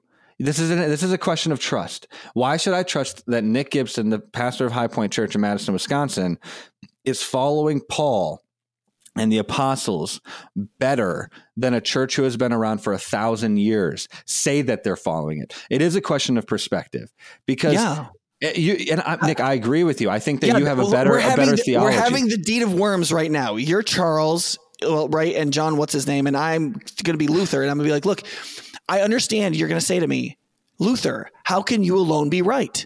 Right. All the councils stand against you. All the books stand against you. All the magisterium stands against you. And he says, to go against conscience is neither right nor safe. Here I stand because I can do no other. So help me God. Right. Like, there is a sense in which Protestantism was not just built on democratic liberalism. It was built on conscience. And what Chad Packer would say is your conscience can be wrong, dude. Your conscience, Protestant conscience is wrong all the time, because they build up these behemoth organizations that have 5,000 people in them, and now they're more focused on getting people in the door. When I stand before Jesus the Christ, I cannot hide in the wisdom of the magisterium. I am going to be judged myself. based on what I believed and what I did. You're also going to be judged as the first thing that Christ does in Revelation is judge the churches for their communal relationship to the biblical doctrine. So there's two things that are going to happen. You're going to be judged individually. No, but not as an eternal judgment. That was a temporal judgment of those churches in that time. That John was saying that the church in Perga in 54 AD had been faithful, but it was losing its grip on its faith. And so you believe church that that's would cease to exist as a church. So you don't think that you can look at the Church of Laodicea and say, look, this is the American church. The revelation that John experienced was what they call amillennialism or something like that. It's not contingent on some sort of view of what millennium we're in and this and that. Like I view the Church of Laodicea as literal and also symbolic for the countless other churches that were going to engage in the same sins of the Church of Laodicea. I can't imagine that God is going to judge the church as a body. Analogy and metaphor, but we're still a temporal church, Andy. But you're not saying to me that the church that the church at large as a body of Christ and how it's structured itself and put itself together isn't going to that's going to be judged too in the final days. You think it's just going to be individuals judged on an individual basis? Because that would make no sense as to why we engage in the local church. If it's all about your personal conviction because you're working towards sanctification and towards the day of judgment, I would say, okay, well, then why would we go to the local church at all and engage in the local church? If God had set up the structure and called that the body and him the head, Christ the head, then I guess maybe I'm making this up out of thin air. So are you saying the only reason to have a church is for us to be judged corporately? That's the only reason? No, I think because it's for it? No, because I'm saying because it's part of the fundamental nature of Christianity that you have to be in a communal fellowship to be a individual Christian. And so those two things have to exist together. If they don't exist together, then you're probably not a Christian. If you only engage in individual, but there's no context in Scripture of a judgment of a group of people that isn't a temporal judgment. Like a human judgment, like us standing before God and being judged and going to heaven or hell or any of those sorts of things, is individual in nature in the New Testament. Do you not view and always has been? Even in Ezekiel, like in the Old Testament, God is very clear. Each man will die for his own sins. That doesn't mean that people weren't bound up with what was going to happen in the judgment of the nation. But before God counts guilt and innocence individually, even within the family, but much less the broader family of God. Okay, but I'm saying I'm not disagreeing with that. You're going to be judged fully for your individual, what you're doing individually for your individual sins. But I also think that when God wipes out, do it. No, I'm not saying that. But why then are teachers held more accountable for their teaching than non-teachers? It says in the New Testament that it is a high calling or something like that to be a teacher. To want to be a teacher, you're engaging in something high because you can lead many people astray. Why does Paul say in Galatians, if anybody comes to you and preaches the gospel otherwise to the one that I teach, let them be accursed? He's saying there's a significance to the office of teacher and pastor and the eldership in that they're responsible for the flock. And so there's some sort of communal aspect in which Pastor Nick Gibson is going to be judged on the basis of how your flock does in some capacity. I don't think that that's a wild out there view of judgment. I think that, and that's a communal view. I will not be judged on how my flock does. I will be judged on what I do as a shepherd of my flock. I will still be judged based on what I do, say, believe, and how I am Christ's disciple. Because there are plenty of shepherds in the Bible who are faithful and nobody listens to them, and God counts them faithful. And there are people who lead God's people into times of prosperity who are unfaithful, and God judges them negatively. Well, why does he judge the people for not listening to the prophets? Because they didn't listen to the prophets. That's why they're being judged, because they didn't engage in the communal. The prophet is judged on whether or not he says what he's supposed to say. The people are judged on the basis of whether or not they listen. But the individual accountability. Right, but it's the relationship between the prophet and the people that still exists. You're not completely compartmentalized from me or from the rest of your congregation. But the body of Christ is made up. Like I look at the body of Christ as a literal body of Christ, that they'll be judged individually as individual parts of the larger body, but that the body is still a part of the church, which is Christ as the head. So I can't. Sure. I have a hard time viewing this as Nick is going to be judged only for what Nick does. Well, if Nick teaches me that Jesus wasn't God, if you say, well, he was man, or that he was whatever, if that's what you teach me and I fall away from the faith, I'm responsible for falling away from the faith for sure. You're also responsible for enabling me to fall away from the church. But you're facilitating something that is interrelational, that is communal at its core. You're facilitating something that I, as an individual, I'm responsible for. And it's one of the mysteries of Christianity, but I think that it's a mystery that the evangelical Protestant church doesn't take as seriously as it should. And I think that it also, on the Catholic side, on the high church side, they take too seriously the communal aspect of the Christian faith, and they say that the priests and the bishops and the popes are the only ones who have the authority to speak on anything, and that's an issue. But I think that there's a relationship between the personal conviction side of Christianity and the communal fellowship side of Christianity that I don't know how we can hold these in tension with each other, but I just don't see it working on either end. If you go all the way to the Pope and you say, well, I believe what the Pope says, or I believe what the pastor says, or you go all the way to the individualistic, I believe what my convictions are, because I've seen that go wrong a million times, more times than I've seen the Catholic Church go wrong, because I'm in the Protestant evangelical church. People planted churches because their churches were made them wear masks. That has nothing to do with the Bible. And I think God's going to be really pissed about that. I'm not making an argument, and that's why I have struggled with this. I think in many cases that's true. I struggle with this because I think the Catholic Catechism is not true. I'm reading through it right now. I think there's so many things wrong with it. I think evangelical theology is as robust and as succinct as I've found, and yet I understand why people are leaving evangelicalism for Catholicism. It's because a lot of the evangelical theology isn't being demanded from the congregation. That what's being demanded from the congregation is some sort of perspective on interpretation that a pastor has, and that can vary, and there's a wide range of that within evangelicalism, and therefore what people follow in low church evangelicalism and Protestantism is the pastor's interpretation of what Scripture says oftentimes. So they're engaging in the same sort of problem that you would say the Catholic Church is also engaging in, and that they're only listening to what the Pope, priest, or the bishop has to say. And I think that they're both creating the same type of thing. And I think that there's a relationship between the communal and the individual aspect of Christianity that people need to figure out and reckon with. And I think that has to do with a doctrinal catechizing people and doctrinal clarity in the church structure. So if High Point came out with like a High Point Catechism tomorrow and it had 500 different theological perspectives on 500 different problems, I would feel a lot better going to High Point than I do now, because you could start with the catechism that we give out to kids with your little kids, the New City Catechism. New City Catechism by Kathy Keller put together. That's a abbreviated version of Westminster. Right. And so do you guys subscribe to Westminster? Would you say, but that's the issue. Because I would want, for me, and I think a lot of young people want the elders to say, this is what we believe. Like I knew a guy who went to High Point for a long time, and then he went and talked to one of the pastors about, well, what do we believe on some of these things? And the answer was, it wasn't you. The answer was, well, those are really good questions. And that was it. He didn't get the clarity that he was desiring. I'm talking about Gen Zers, not millennials, because there's a difference.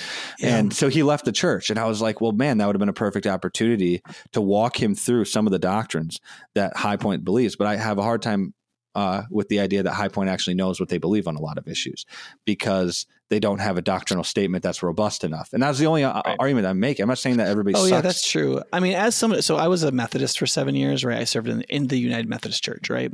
Mm-hmm. And I served in a church that has become part of the global church. So it was one of the more conservative ones. And sure. The Methodist Church had a book of discipline and doctrine, right? Yeah. Where they like tried to work it. And they even had like a 500-page book of social theory, like of their like social commitments, right? Yeah, wow. And these were all like voting majorities of jurisdictional conferences and blah, blah, blah, right? And so they didn't represent the beliefs of the Methodist Church. They represented the beliefs of what people had voted for at various times. And then they were constantly arguing about which things should be changed or overturned. And most of it was ignored. Yeah. And having a strong sense of those doctrines did not help. What did help me in my ministry in that church was the works of John Wesley, who was the founder of that church, who preached hundreds of biblical sermons, in which I could quote him as an authority figure over the movement as a whole. And he was a very, very scriptural biblical preacher. And so I tended to use that as an authority in the church rather than constantly quoting the Book of Discipline, right? Mm-hmm. And I like a lot of these.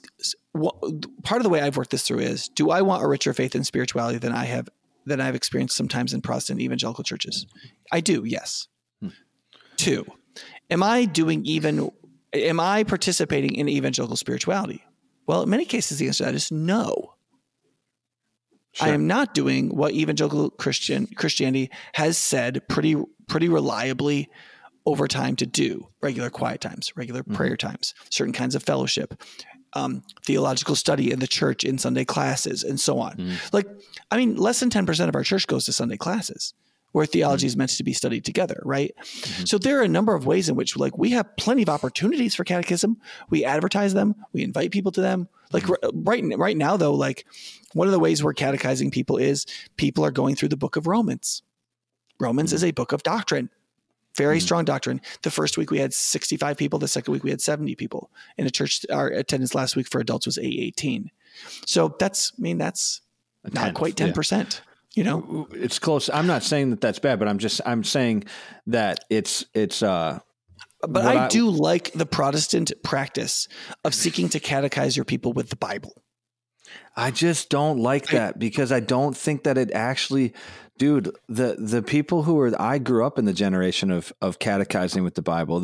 Why do you think those people are going to take a catechism any more seriously than the Bible? If they don't take the Bible seriously, why would they take the Westminster Catechism seriously? Because there's that's for the same reason I started this podcast, the same reason that I got kicked out of Crew, because there's theological explanation for biblical interpretation that exists. And the issue that I ran into as a kid is that everybody was in quote unquote Protestantly catechized, and that you did Awanas, you go to the youth group, you talked about the Bible, you discussed it, and we all did that. And then here's the result: less than 9% of Gen Zers are at church. They've all left the church. And the reasoning for that was because they found the inconsistencies in doctrine. That was what Ken Ham talked about when they did a study on this 10 years ago. People say, well, Ken Ham, whatever. They just asked young people why they weren't coming to church, and this is what they found.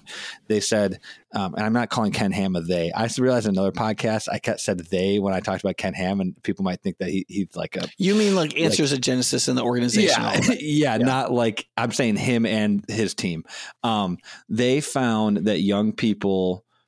saw that in situations they would say, well, you can kind of interpret Genesis however you want. It could be evolution, but then they would say, oh, but you have to listen to Jesus when he says he can't have sex outside of marriage.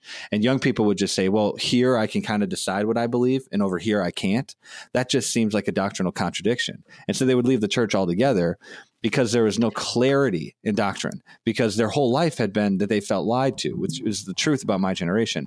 And I'm not saying that the evangelical perspective that you came from, Nick, out of Catholicism wasn't the correct way of doing it for your generation in that time. I'm saying that the tides are changing, and young people aren't going to come to Christianity on the basis of personal conviction as it relates to church structure and doctrine, because they'll be convicted into Christianity, but what they believe about Christianity, they need a lot more structure for, because their entire life has been an absolutely blistering cluster F of contradictions, lies, illogical fallacies, and deception.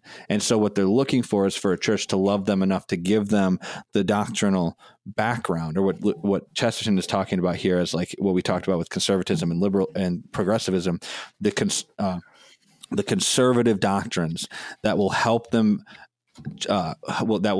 navigate the ever-changing, progressing world and relationships around them. And I think that when the Protestant church recognizes that that's what this generation needs, they're going to bring a lot more people in. We're going to get that 9% up to 20%. And I think that number has not gone up. It keeps going down. And I think we need to self-examine and say, what is necessary for this time? Because I think that it is changing in a lot of ways. So I'm not saying that your conversion out of Catholicism was irrelevant, because I don't think that's the case. I'm saying that the same type of thing that you experienced 25 years ago or 30 years ago or 40 years ago or whatever, however many it was now, is different than what people are experiencing today. And I think the church needs to respond accordingly.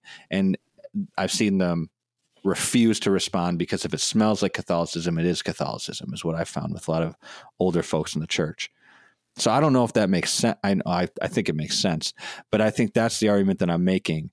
Not that I think that anybody who would come out of Catholicism because it was ritualistic and they found themselves having no spiritual life is wrong. No, they were right for coming out of Catholicism.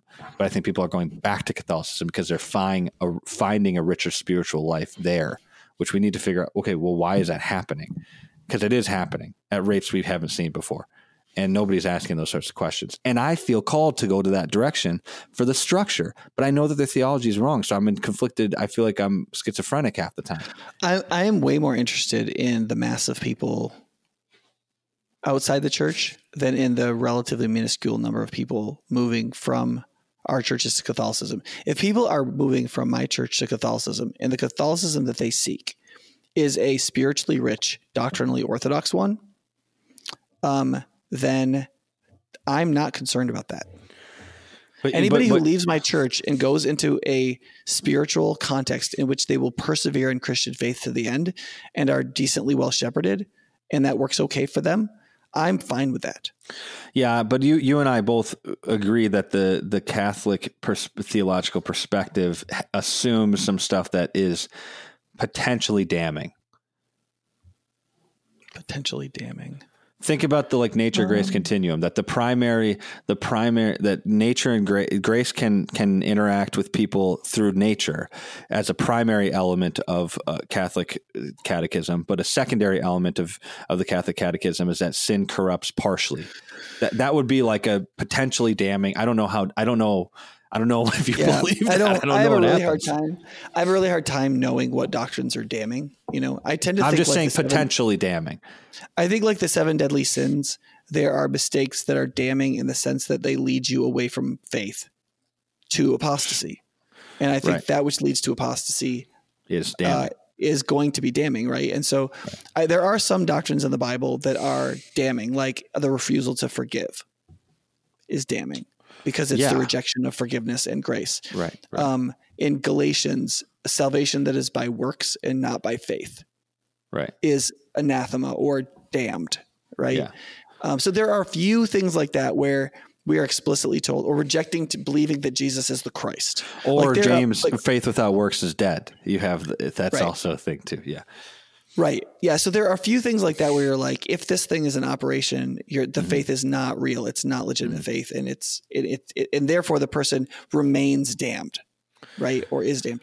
But I think when I get to questions like questions of doctrine, people say, "Oh, that's damning." I don't go along with the anathemas of ancient Protestantism either. They're they were real generous. That is very.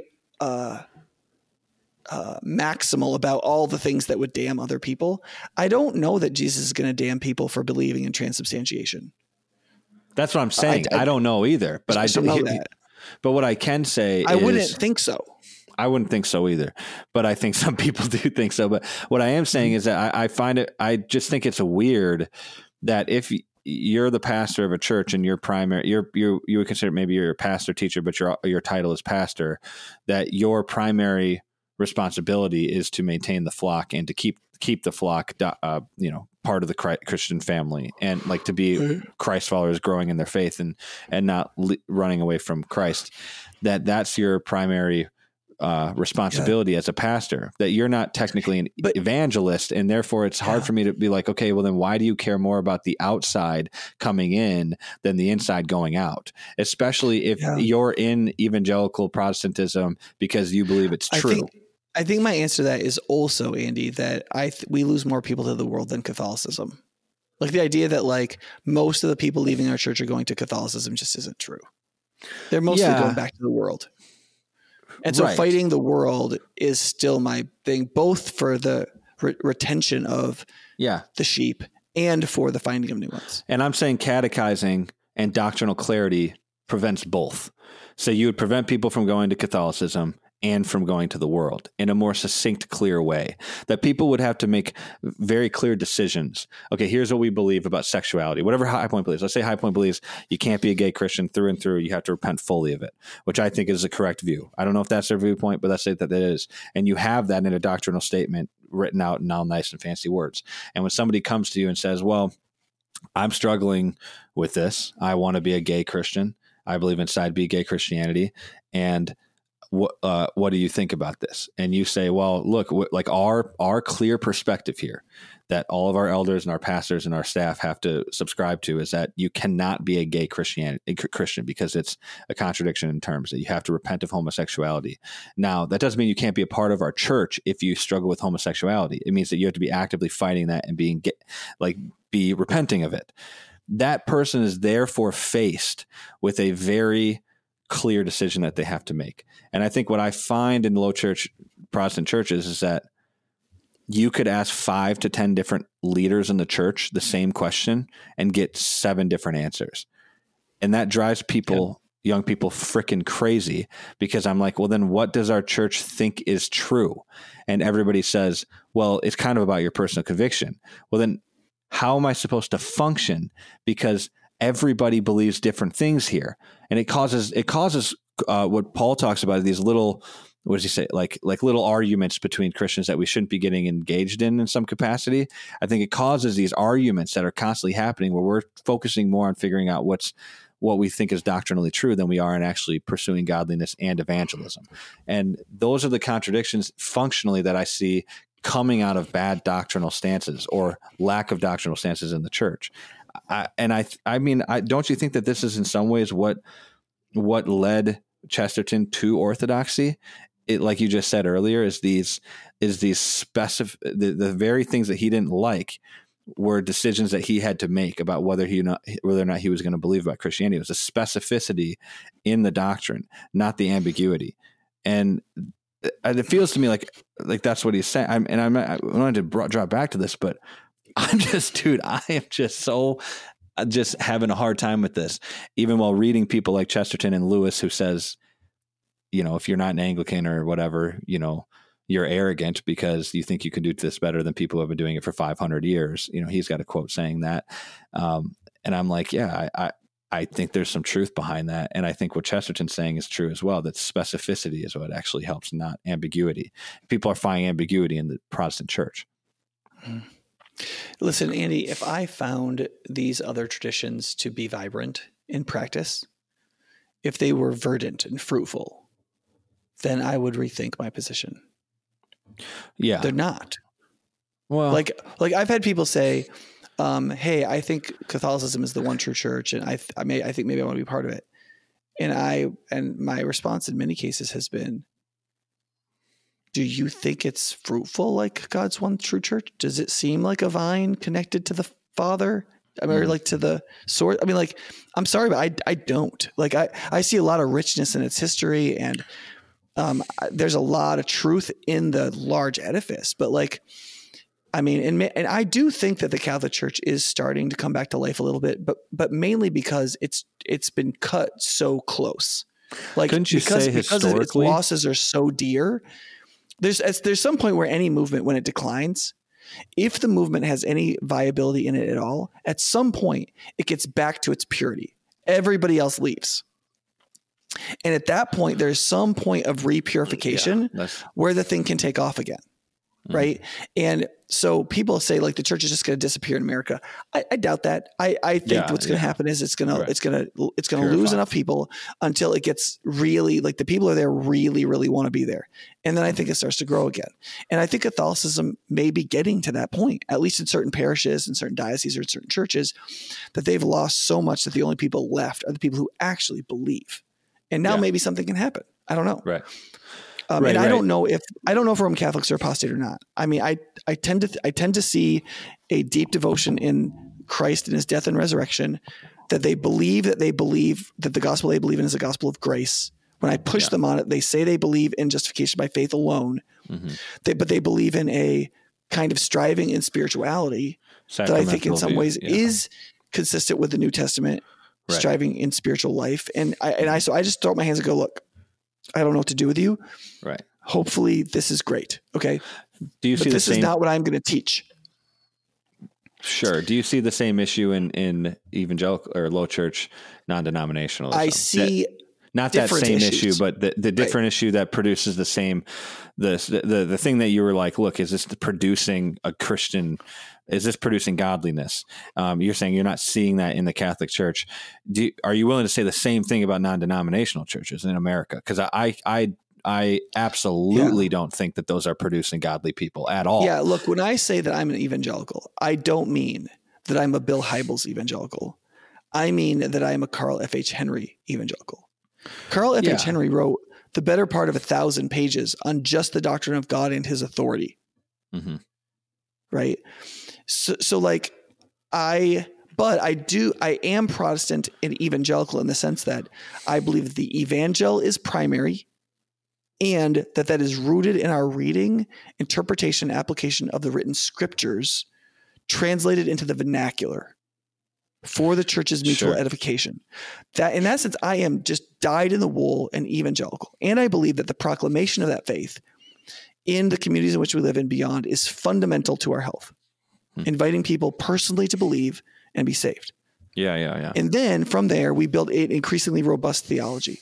And in some ways, evangelicals, as they build that increasingly robust theology, end up different.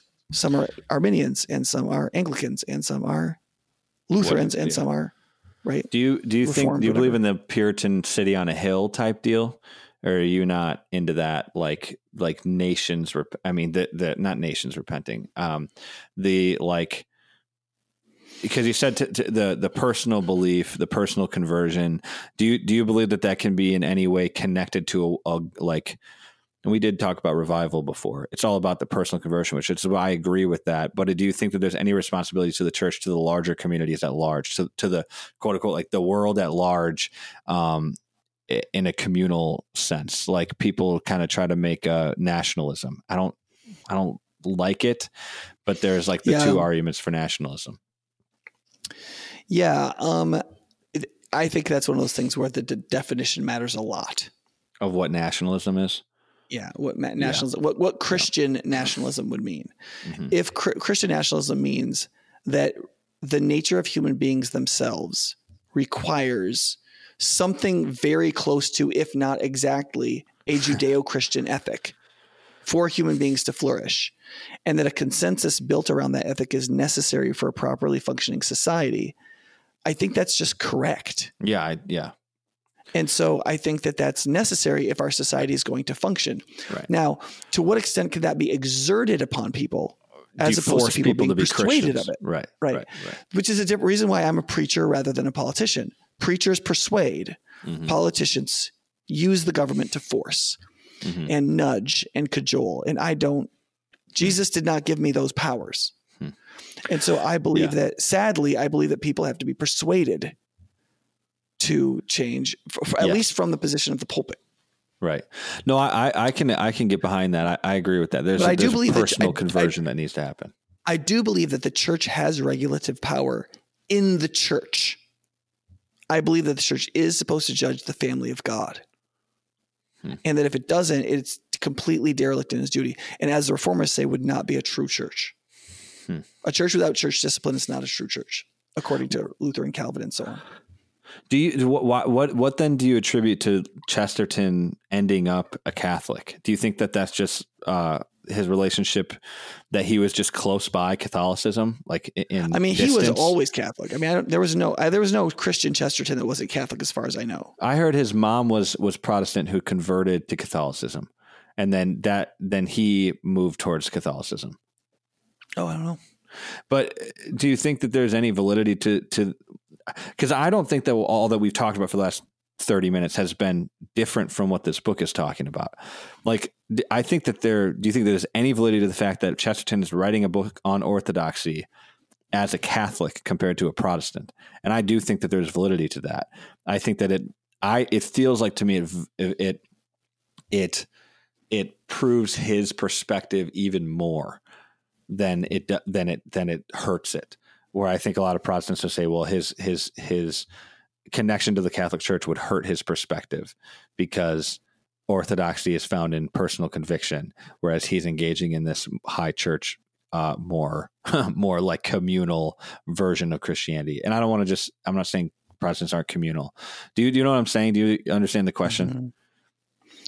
Mm-hmm. I don't know if I do. I think part of what Chesterton's getting at is when he talks about orthodoxy, in his arguments, he's using this sort of sense of the whole history of the church, what she has believed and what she has done. So within this realm of like evaluating orthodoxy, he's thinking about monks and monasticism and crusades and all these sorts of things. And as expressions of Christian belief and life and orthodoxy, people who have been within a Christian tradition, reasonably considered orthodox, have behaved this way and they behaved that way. What do we make of that? Right. So in that sense, I think Chesterton is being minimalistic. He's explicitly saying the Protestants can believe this and be fine. I think there's an equivocation fallacy in how we're using the word orthodox, because you're talking about creating and maintaining right belief in the church. And he's talking about, if you compare to reality a Christian view of the world, he's talking and an about agnostically secular one, which makes sense, right? Like, he's trying to correlate Christian orthodoxy with the world. Right. And what we're trying to say is, how do we substantiate theological orthodoxy as a creedal belief in the church? And obviously there's some relationship between those two, but that's not what Chesterton is talking about. I'm not saying that's what he's talking about. I wonder what he would say about Protestantism. Like, I would be interested in hearing his understanding of orthodoxy in that second way.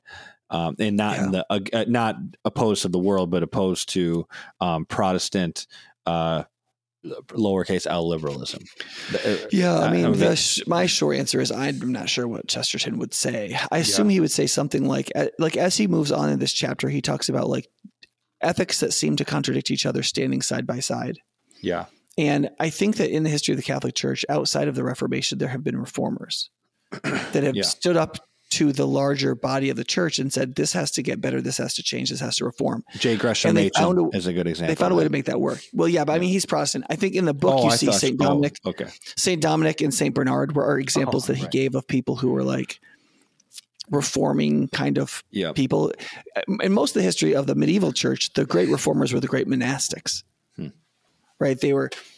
They seemed to have the most reforming effect on the church, because as they built their monasteries and they were communal, especially the mendicant groups, the ones that went around, that traveled and were itinerant, they did a lot of change to create a lot of change in the church, as monastic groups. So in that sense, monasticism became a way of reforming the church outside of the magisterium. Right. The monastics were kind of like the country priest monk people. And then you had these like important people in Rome that were telling everybody what to do. And there was always this reform tension in the Catholic Church between those people. I think that's one of the reasons why the Catholic Church has struggled of late. Monasticism has all but died out in the Roman Catholic Church. There just aren't like very vibrant monastic movements, as far as I can tell, breathing life, spiritual life into the Catholic Church, where people are saying the main thing I want to do with my life is pursue God. Instead of the main thing I want to do with my life is lead the superstructure of the church doctrinally and functionally in terms of power. Right. And so I think that so there has been a lot of reform in the Roman Catholic Church, but oftentimes not in the way that the reformers were looking for. They wanted to take it right to the magisterium and reform the church. The monastics tended to deal with whatever the church was doing and function within it. But when Luther saw that his monastic, because Luther was a monk, right? Like, he was trying to reform the church as a monk, but he realized that his disagreement wasn't just in terms of the spiritual life. It was fundamentally at the core of the doctrine. Exactly. And at that point, he found himself fighting with the magisterium. Right. In which I say, just for people, for clarification, it might sound to people like I'm defending Catholicism in this podcast. And I'm not defending Catholicism's theology. I was just talking about Catholicism structure, practical church structure and longevity. That I think Luther was right. Like I am with the Protestants that I think that it's faith or grace through faith alone. That's right. Grace through. What is it? Grace through faith. I'm all for that stuff. So I don't want people to think that I'm like just becoming a Catholic right now, because I'm not. But I'm just trying to figure that stuff out. Can we talk about a couple of these contradictions? Go ahead. I want to say one more practical thing about this, and that is that like in the 20 years, and particularly the 15 years 14 years I've been pastoring in Madison, I would put my record as someone who intentionally belongs to the whole church of all of the people who believe in and follow Jesus the Christ up against any bishop, any communalist, any denominational person. Like our church has done more in, with, for, and to other churches, unlike us, of people who love Christ and follow his word, than any church I know of.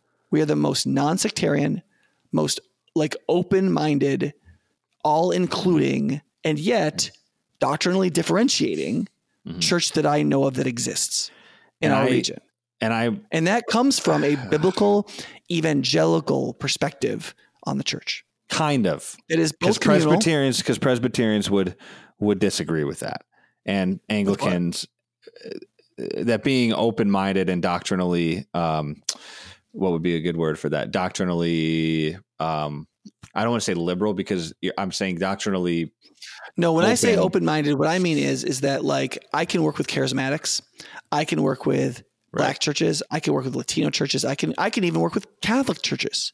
Like I have a good friend who's a Greek Orthodox priest, who's a Ukrainian Orthodox priest. Like, do we have a lot of theological differences? Yes. Sufficiently that he might not be sure that I'm going to heaven? Yep. But I think he believes in Jesus the Christ. I'm not sure that he's anathema. I see Christ working in him. And so I'm trying to participate in him, recognizing that I think he's part of the body of Christ, most widely speaking, right? So I'm trying to purify the center, but I'm still radiating in participation out to the edges.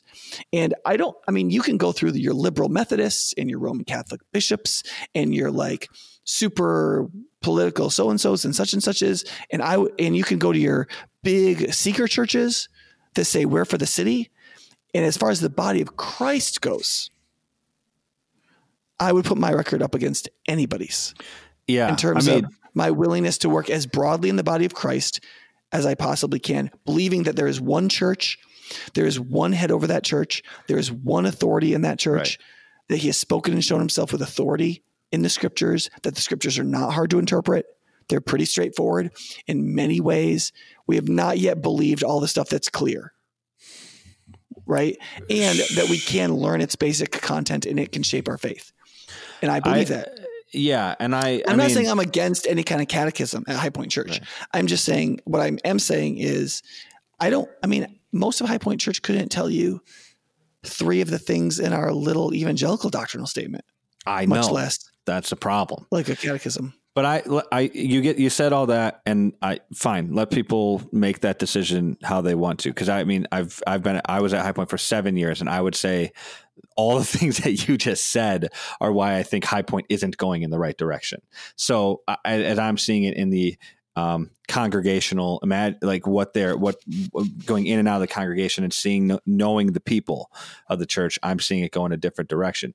Time will tell, and I'm not trying to degrade High Point, and I'm not, because I've been there. I know the church, it was. It's tough to be the person with the positive vision. Like I'm super good at criticizing people and things. Yeah, but it's tough to be the person with the realistic vision who's supposed to do everything. It's also tough to be the person with the negative vision when everybody else has a positive vision. I mean, Luther was the guy with the negative vision. As the person who does both all the time. No, well, it was easier for Luther to say all this stuff is wrong than to build a Protestant church. When Luther tried to build a Protestant church, everybody got the wrong idea, and you had the peasants' revolt, and 50,000 people got slaughtered. Sure. I'm not disagreeing with that, but I don't think that what I'm doing is constant like pessimism about it. Like I think what I'm saying is that that we are not, you and I are looking at the same entity from a different perspective and seeing a different outcome. We're seeing different fruits of it. And I just think time is going to tell if I was wrong or if you were wrong, because I don't look at, I try to look at it from a different perspective, and the same result continues to come out.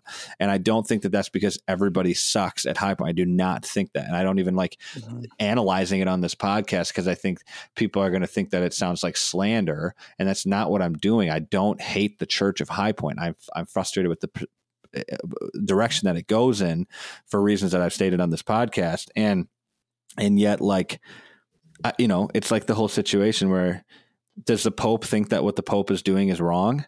No. Does the Pope have a good perspective on if the Pope is doing the wrong thing? No, because he's got everybody around him, all his sycophants around him telling him that he's great.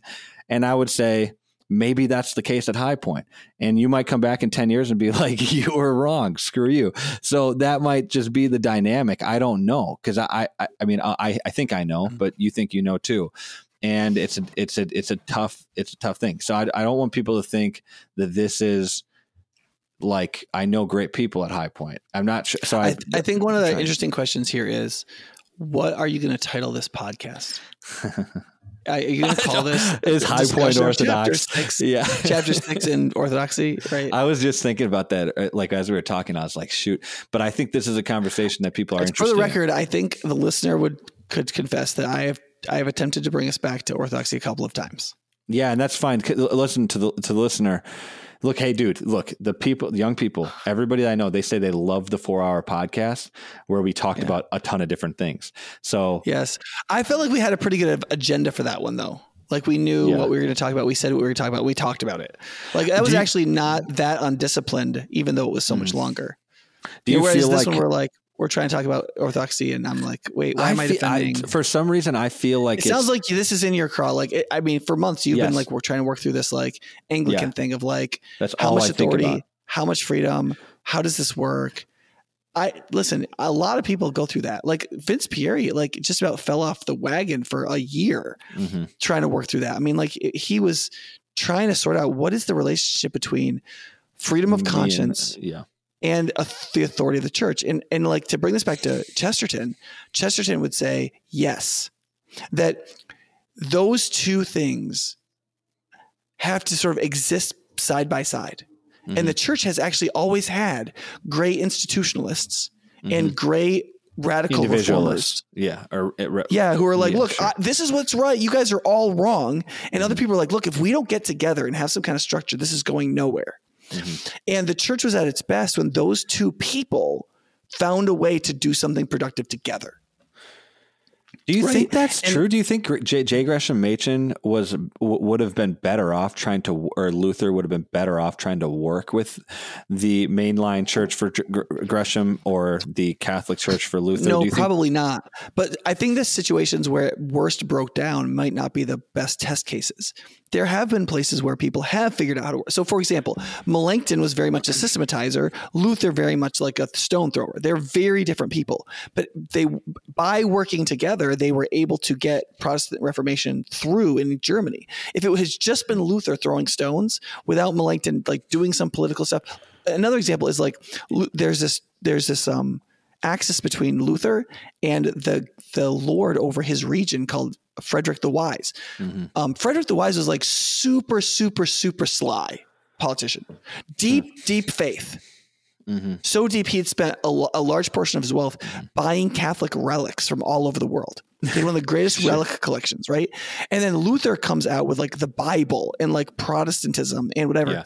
And Frederick the Wise protected him. And without Frederick, Luther would have been dead. Yeah. And because of the institutionalism of Frederick the Wise, but yet still he had integrity. He wasn't a politician in the no integrity sense. He was a politician in the high integrity sense, which is very rare. Because of Frederick the Wise's protection of Luther, Luther got to be Luther. What also happened was Luther then gave Frederick the Wise the German Bible. Yeah. Okay. And the ultimate result was Frederick the Wise got rid of all of his artifacts. Interesting. Wow. Right. And so there was this interplay between them that created this like super synergistic reality. And either one of them could not have done it. You have to have the firebrand and you have to have the prudent person. And without that synergy, like somebody asked me recently, why do you do this podcast with Andy? Oh, really? They asked you that? And yeah, I've had, because was it like screw Andy, that type of thing? Was it like, why do you engage? There was a little bit of that. Yeah. But it was kind of like, Nick, you have so much to do. You're so busy. Why? And part of it's like, part of what I'm trying to show is that the firebrand and the prudent man can talk to each other and maybe get somewhere. The other thing too, is this is a fairly popular podcast too. I mean, it's not like this is going out to anybody, right? Yeah. Like, there's that aspect too. For those of people out there who are like, why would anybody engage with this? It's because I've built something that's actually doesn't suck. So I have some capacity to build things, and I would love for those people to try to find something good about me, maybe, because a lot of those people have the people that I've talked to have mostly been like, you're trying to launch campuses. You got too many things. Key place in your place. Mm-hmm. Like, you could be spending this time preparing different content for other venues. Why do you choose to use your time for this? And my response has generally been my original justification of public discipleship, mental discipleship. Right. But also, like, as you get older, there's also the distinction between like your personality type and how you're engaging with questions. And I am an institutionalist, and you're definitely not. You're like it's like you're out there by yourself. Freaking hate the and kind of coming in from the outside circle. And I'm at the center of an institution that's trying to build stuff. And so having the non-institutionalist and the institutionalist sparring, I think, has some real benefit. No, I agree with that. And I think what you were saying about the institutionalists and evangelical individualists, I find that probably best in J.I. Packer and his evangelical Anglicanism, that I find as this like very, very good relationship between the individual and the communal part of Christianity. And I people don't read J.I. Packer as much as I do, but the book, The Heritage of Anglican Theology, was the starting point for me in trying to figure some of this stuff out. So, yeah, I mean, I think, how much time do you have left? Because we're at 2 hours. Yeah, I'd love to get off the horse here at some point. Yeah. I think one of the things I want to say about this, Andy, is as I have gone through my own theological education over the course of my life, I have very much believed in reading people of the past as integral to growing. There is so much Christian writing throughout history at this point that nobody can read anything like all of it. Yeah. Right. Like you have to be very specific about what you choose. Yeah. But I think reading as much of it as you can is important, even if you're going to be a populist. Like, who's Saddleback guy? Rick Warren. Okay. Every year of Rick Warren's ministry, he takes a major Christian leader from the past and reads everything they ever wrote.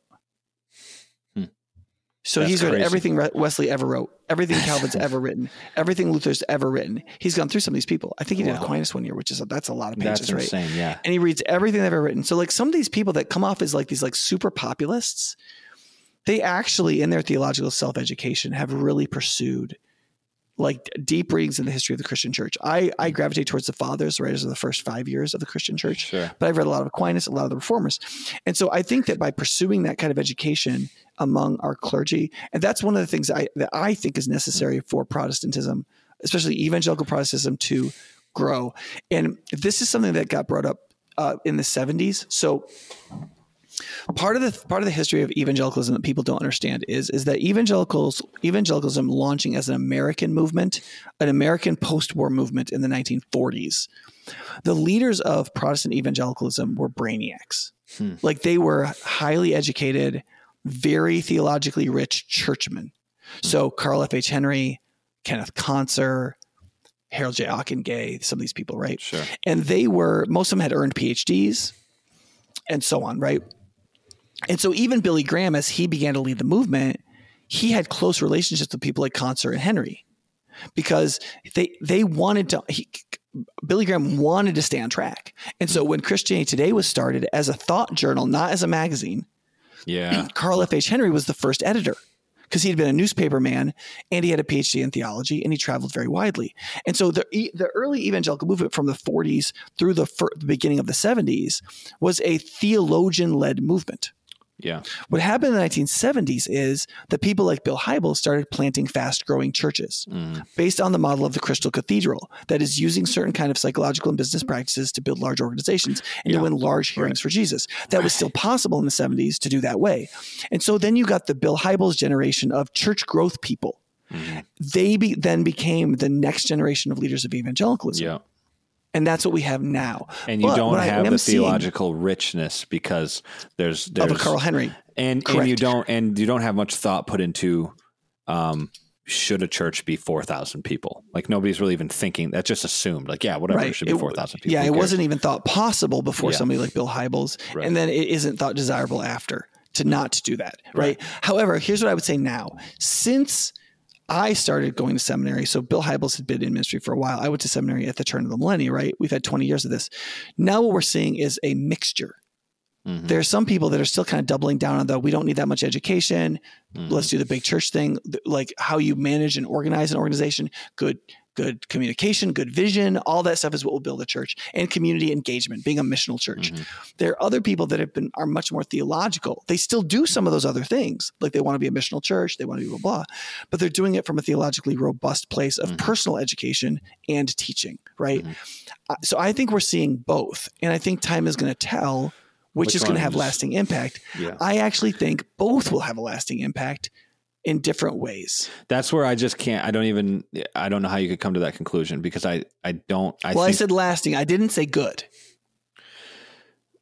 I'm not sure if the large church model that's going to last will be better or worse, but I think it's definitely having an impact. I think it's having some sort of impact, but I don't think it'll last over 200 years. Like, I don't think that impact is going to last over 200. I guess it depends on what you think is a long lasting impact. Cause I don't think it's you're not drinking. I think that alcohol. That's not alcohol. What is it's an alcohol bottle, but it's water. Okay. I don't like drinking out of plastic jugs. It's because I like drinking out of glass. Nick's getting drunk on this podcast. I mean, most of the things that exist now will have impact in 200 years. It's just what's the impact, right? Will they still have a robust, vibrant impact? But I agree with Ronald Reagan when he says like every generation has to understand liberty and reestablish it anew. I think that's true of Christian faith too. That even though that we have a great heritage that runs through generations, every generation has a gut check.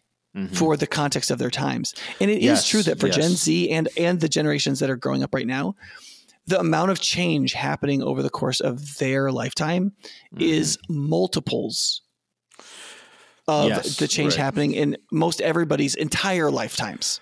Yeah, I would say it's like similar to the 1800s Industrial Revolution or the early 1900s with the two world wars, like that the types of changes that are happening. Yeah. Right. And I would say less violent, but more different. Yes. Like the change to a image and screen based life as a human being. Yeah. It's wild. Is a cataclysmic human change that we do not understand and that we just embraced without knowing what would go wrong. Right. And Gen Z was basically raised on a technological parenting philosophy that had, as far as I can tell, no merit. And literally none. Now they're dealing with. Right. I mean, there's not much thought put into it. It was like, oh yeah, these things exist. Yeah. Here you go, 12-year-old, have it. It's like, and whoa. I think they were like 6 iterations down the line of that. Like you had disestablishment in the 60s all the way through this. So you have a bunch of like layers of what I would consider inhuman philosophies. Yeah. And you can only have so much inhuman philosophy before people start to break down mentally, personally, psychologically, spiritually, and so on. And I would also argue that spirituality is the highest capacity of the human person, but it also requires a certain amount of development to like actually be able to be an integrated person. And one of the things I'm hearing Gen Z and even younger, like Rachel's generation, like kids who are like 19 right now. She's Gen Z. Okay. But what I'm hearing from some of that generation is I can't have a meaningful conversation with people.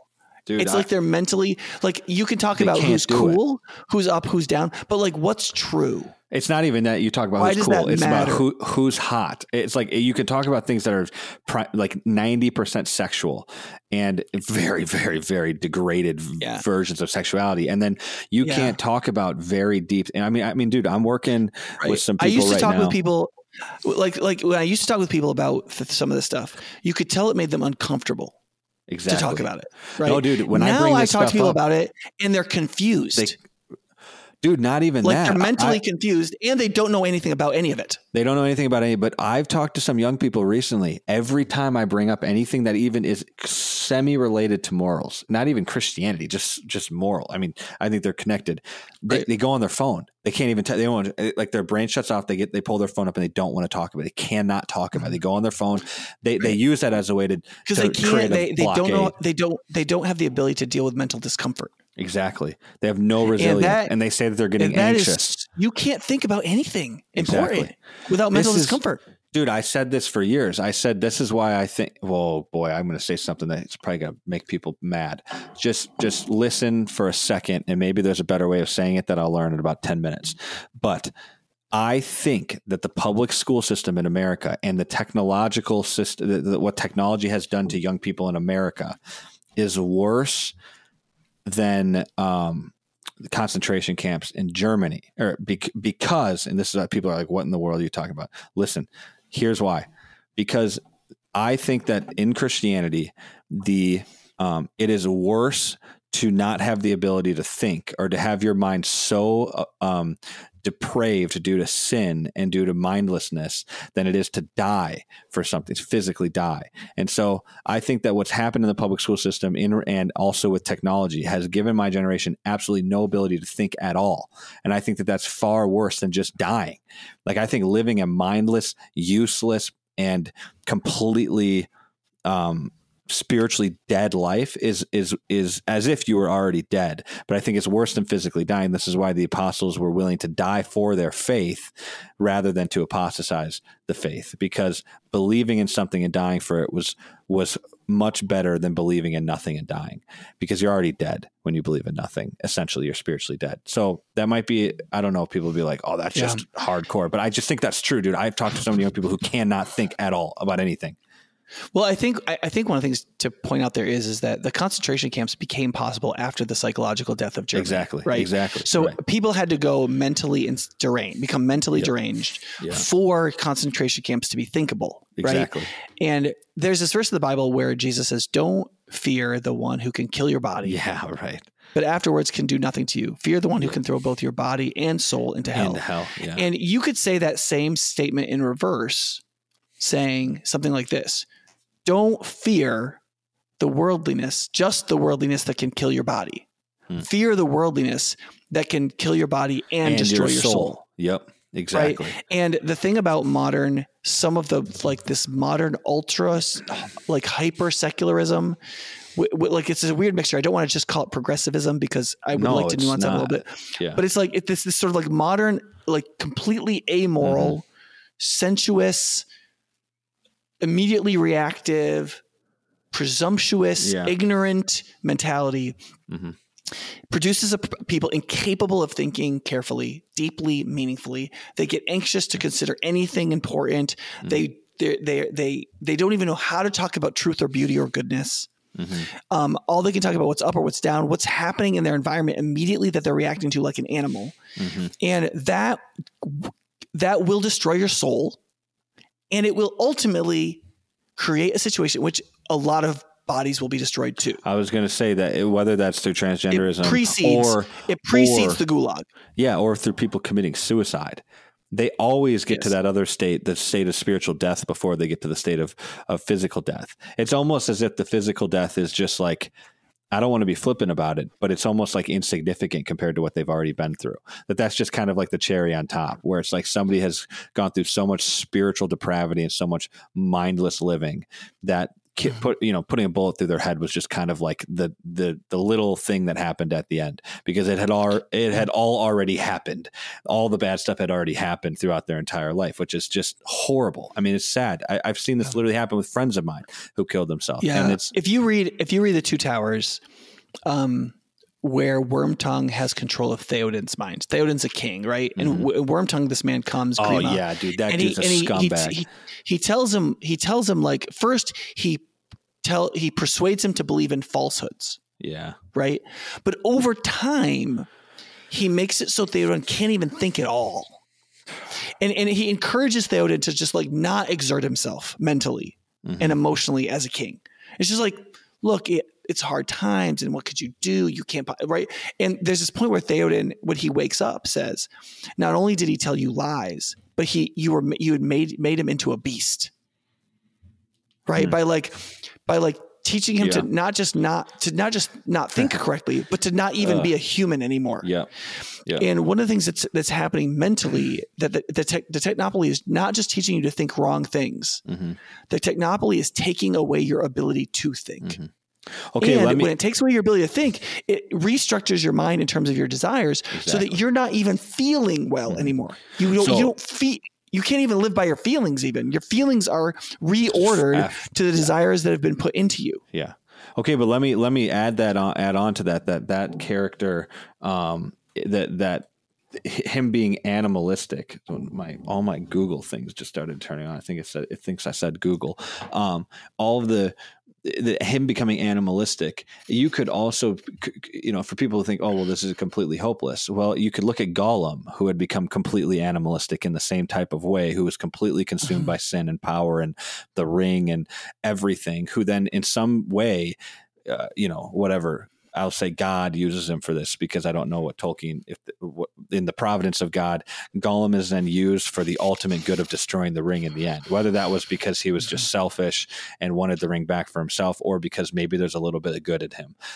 And I think that was the point that Tolkien was trying to make. No, it wasn't. Tolkien's really? point is it was not goodness at all. It wasn't. I've heard the other way, but yeah, maybe that's wrong.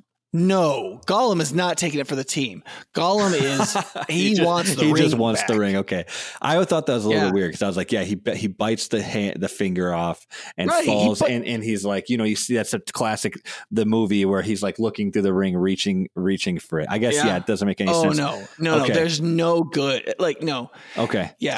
So I guess that point just doesn't make any sense. There's not really much hope for somebody like that then, in the sense that other than that, sometimes the greed of some people can take away the thing that was making you greedy. Exactly. And their treachery actually ends up being working helpful for good somehow. Yeah. And one of the things can do good through wants evil. us to recognize, that God is working right now with the technopoly screwing with people's minds and all this kind of crap, all this stuff that looks, I think, pretty dark at the moment. Yeah, for sure. Tolkien wants to say, yes, but there is something above the clouds of Mordor.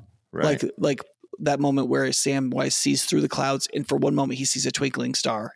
Yeah. And he's like, there is something above the evil that is working. Right. And so I think that that's important to remember in a moment like this. Like, I don't know how we're going to reach these younger generations right now. I do not know.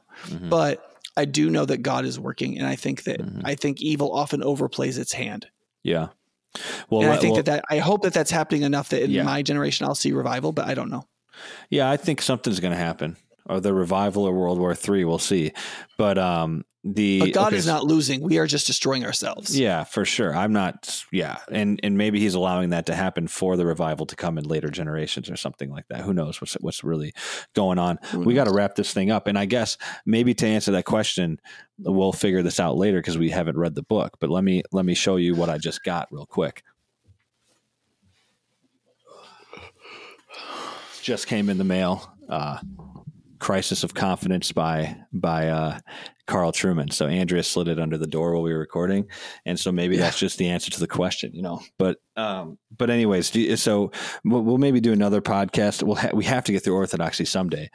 We'll have to do it. But I think that the things that we talked about this podcast were good and are going to be helpful for people. If you like this podcast, make sure you like, subscribe. Do you have something you need to say at the end? Usually have concluding thoughts. No, it's just about I always think when we start talking about something else other than what we said we were going to talk about, I always have in my head wanting to get back to the other thing rather than really engaging with you on the thing you wanted to talk about. So I don't think that, I don't know. I did a very good job today with that. Cause I kept thinking we're supposed to be talking about Orthodoxy. How do I get it back?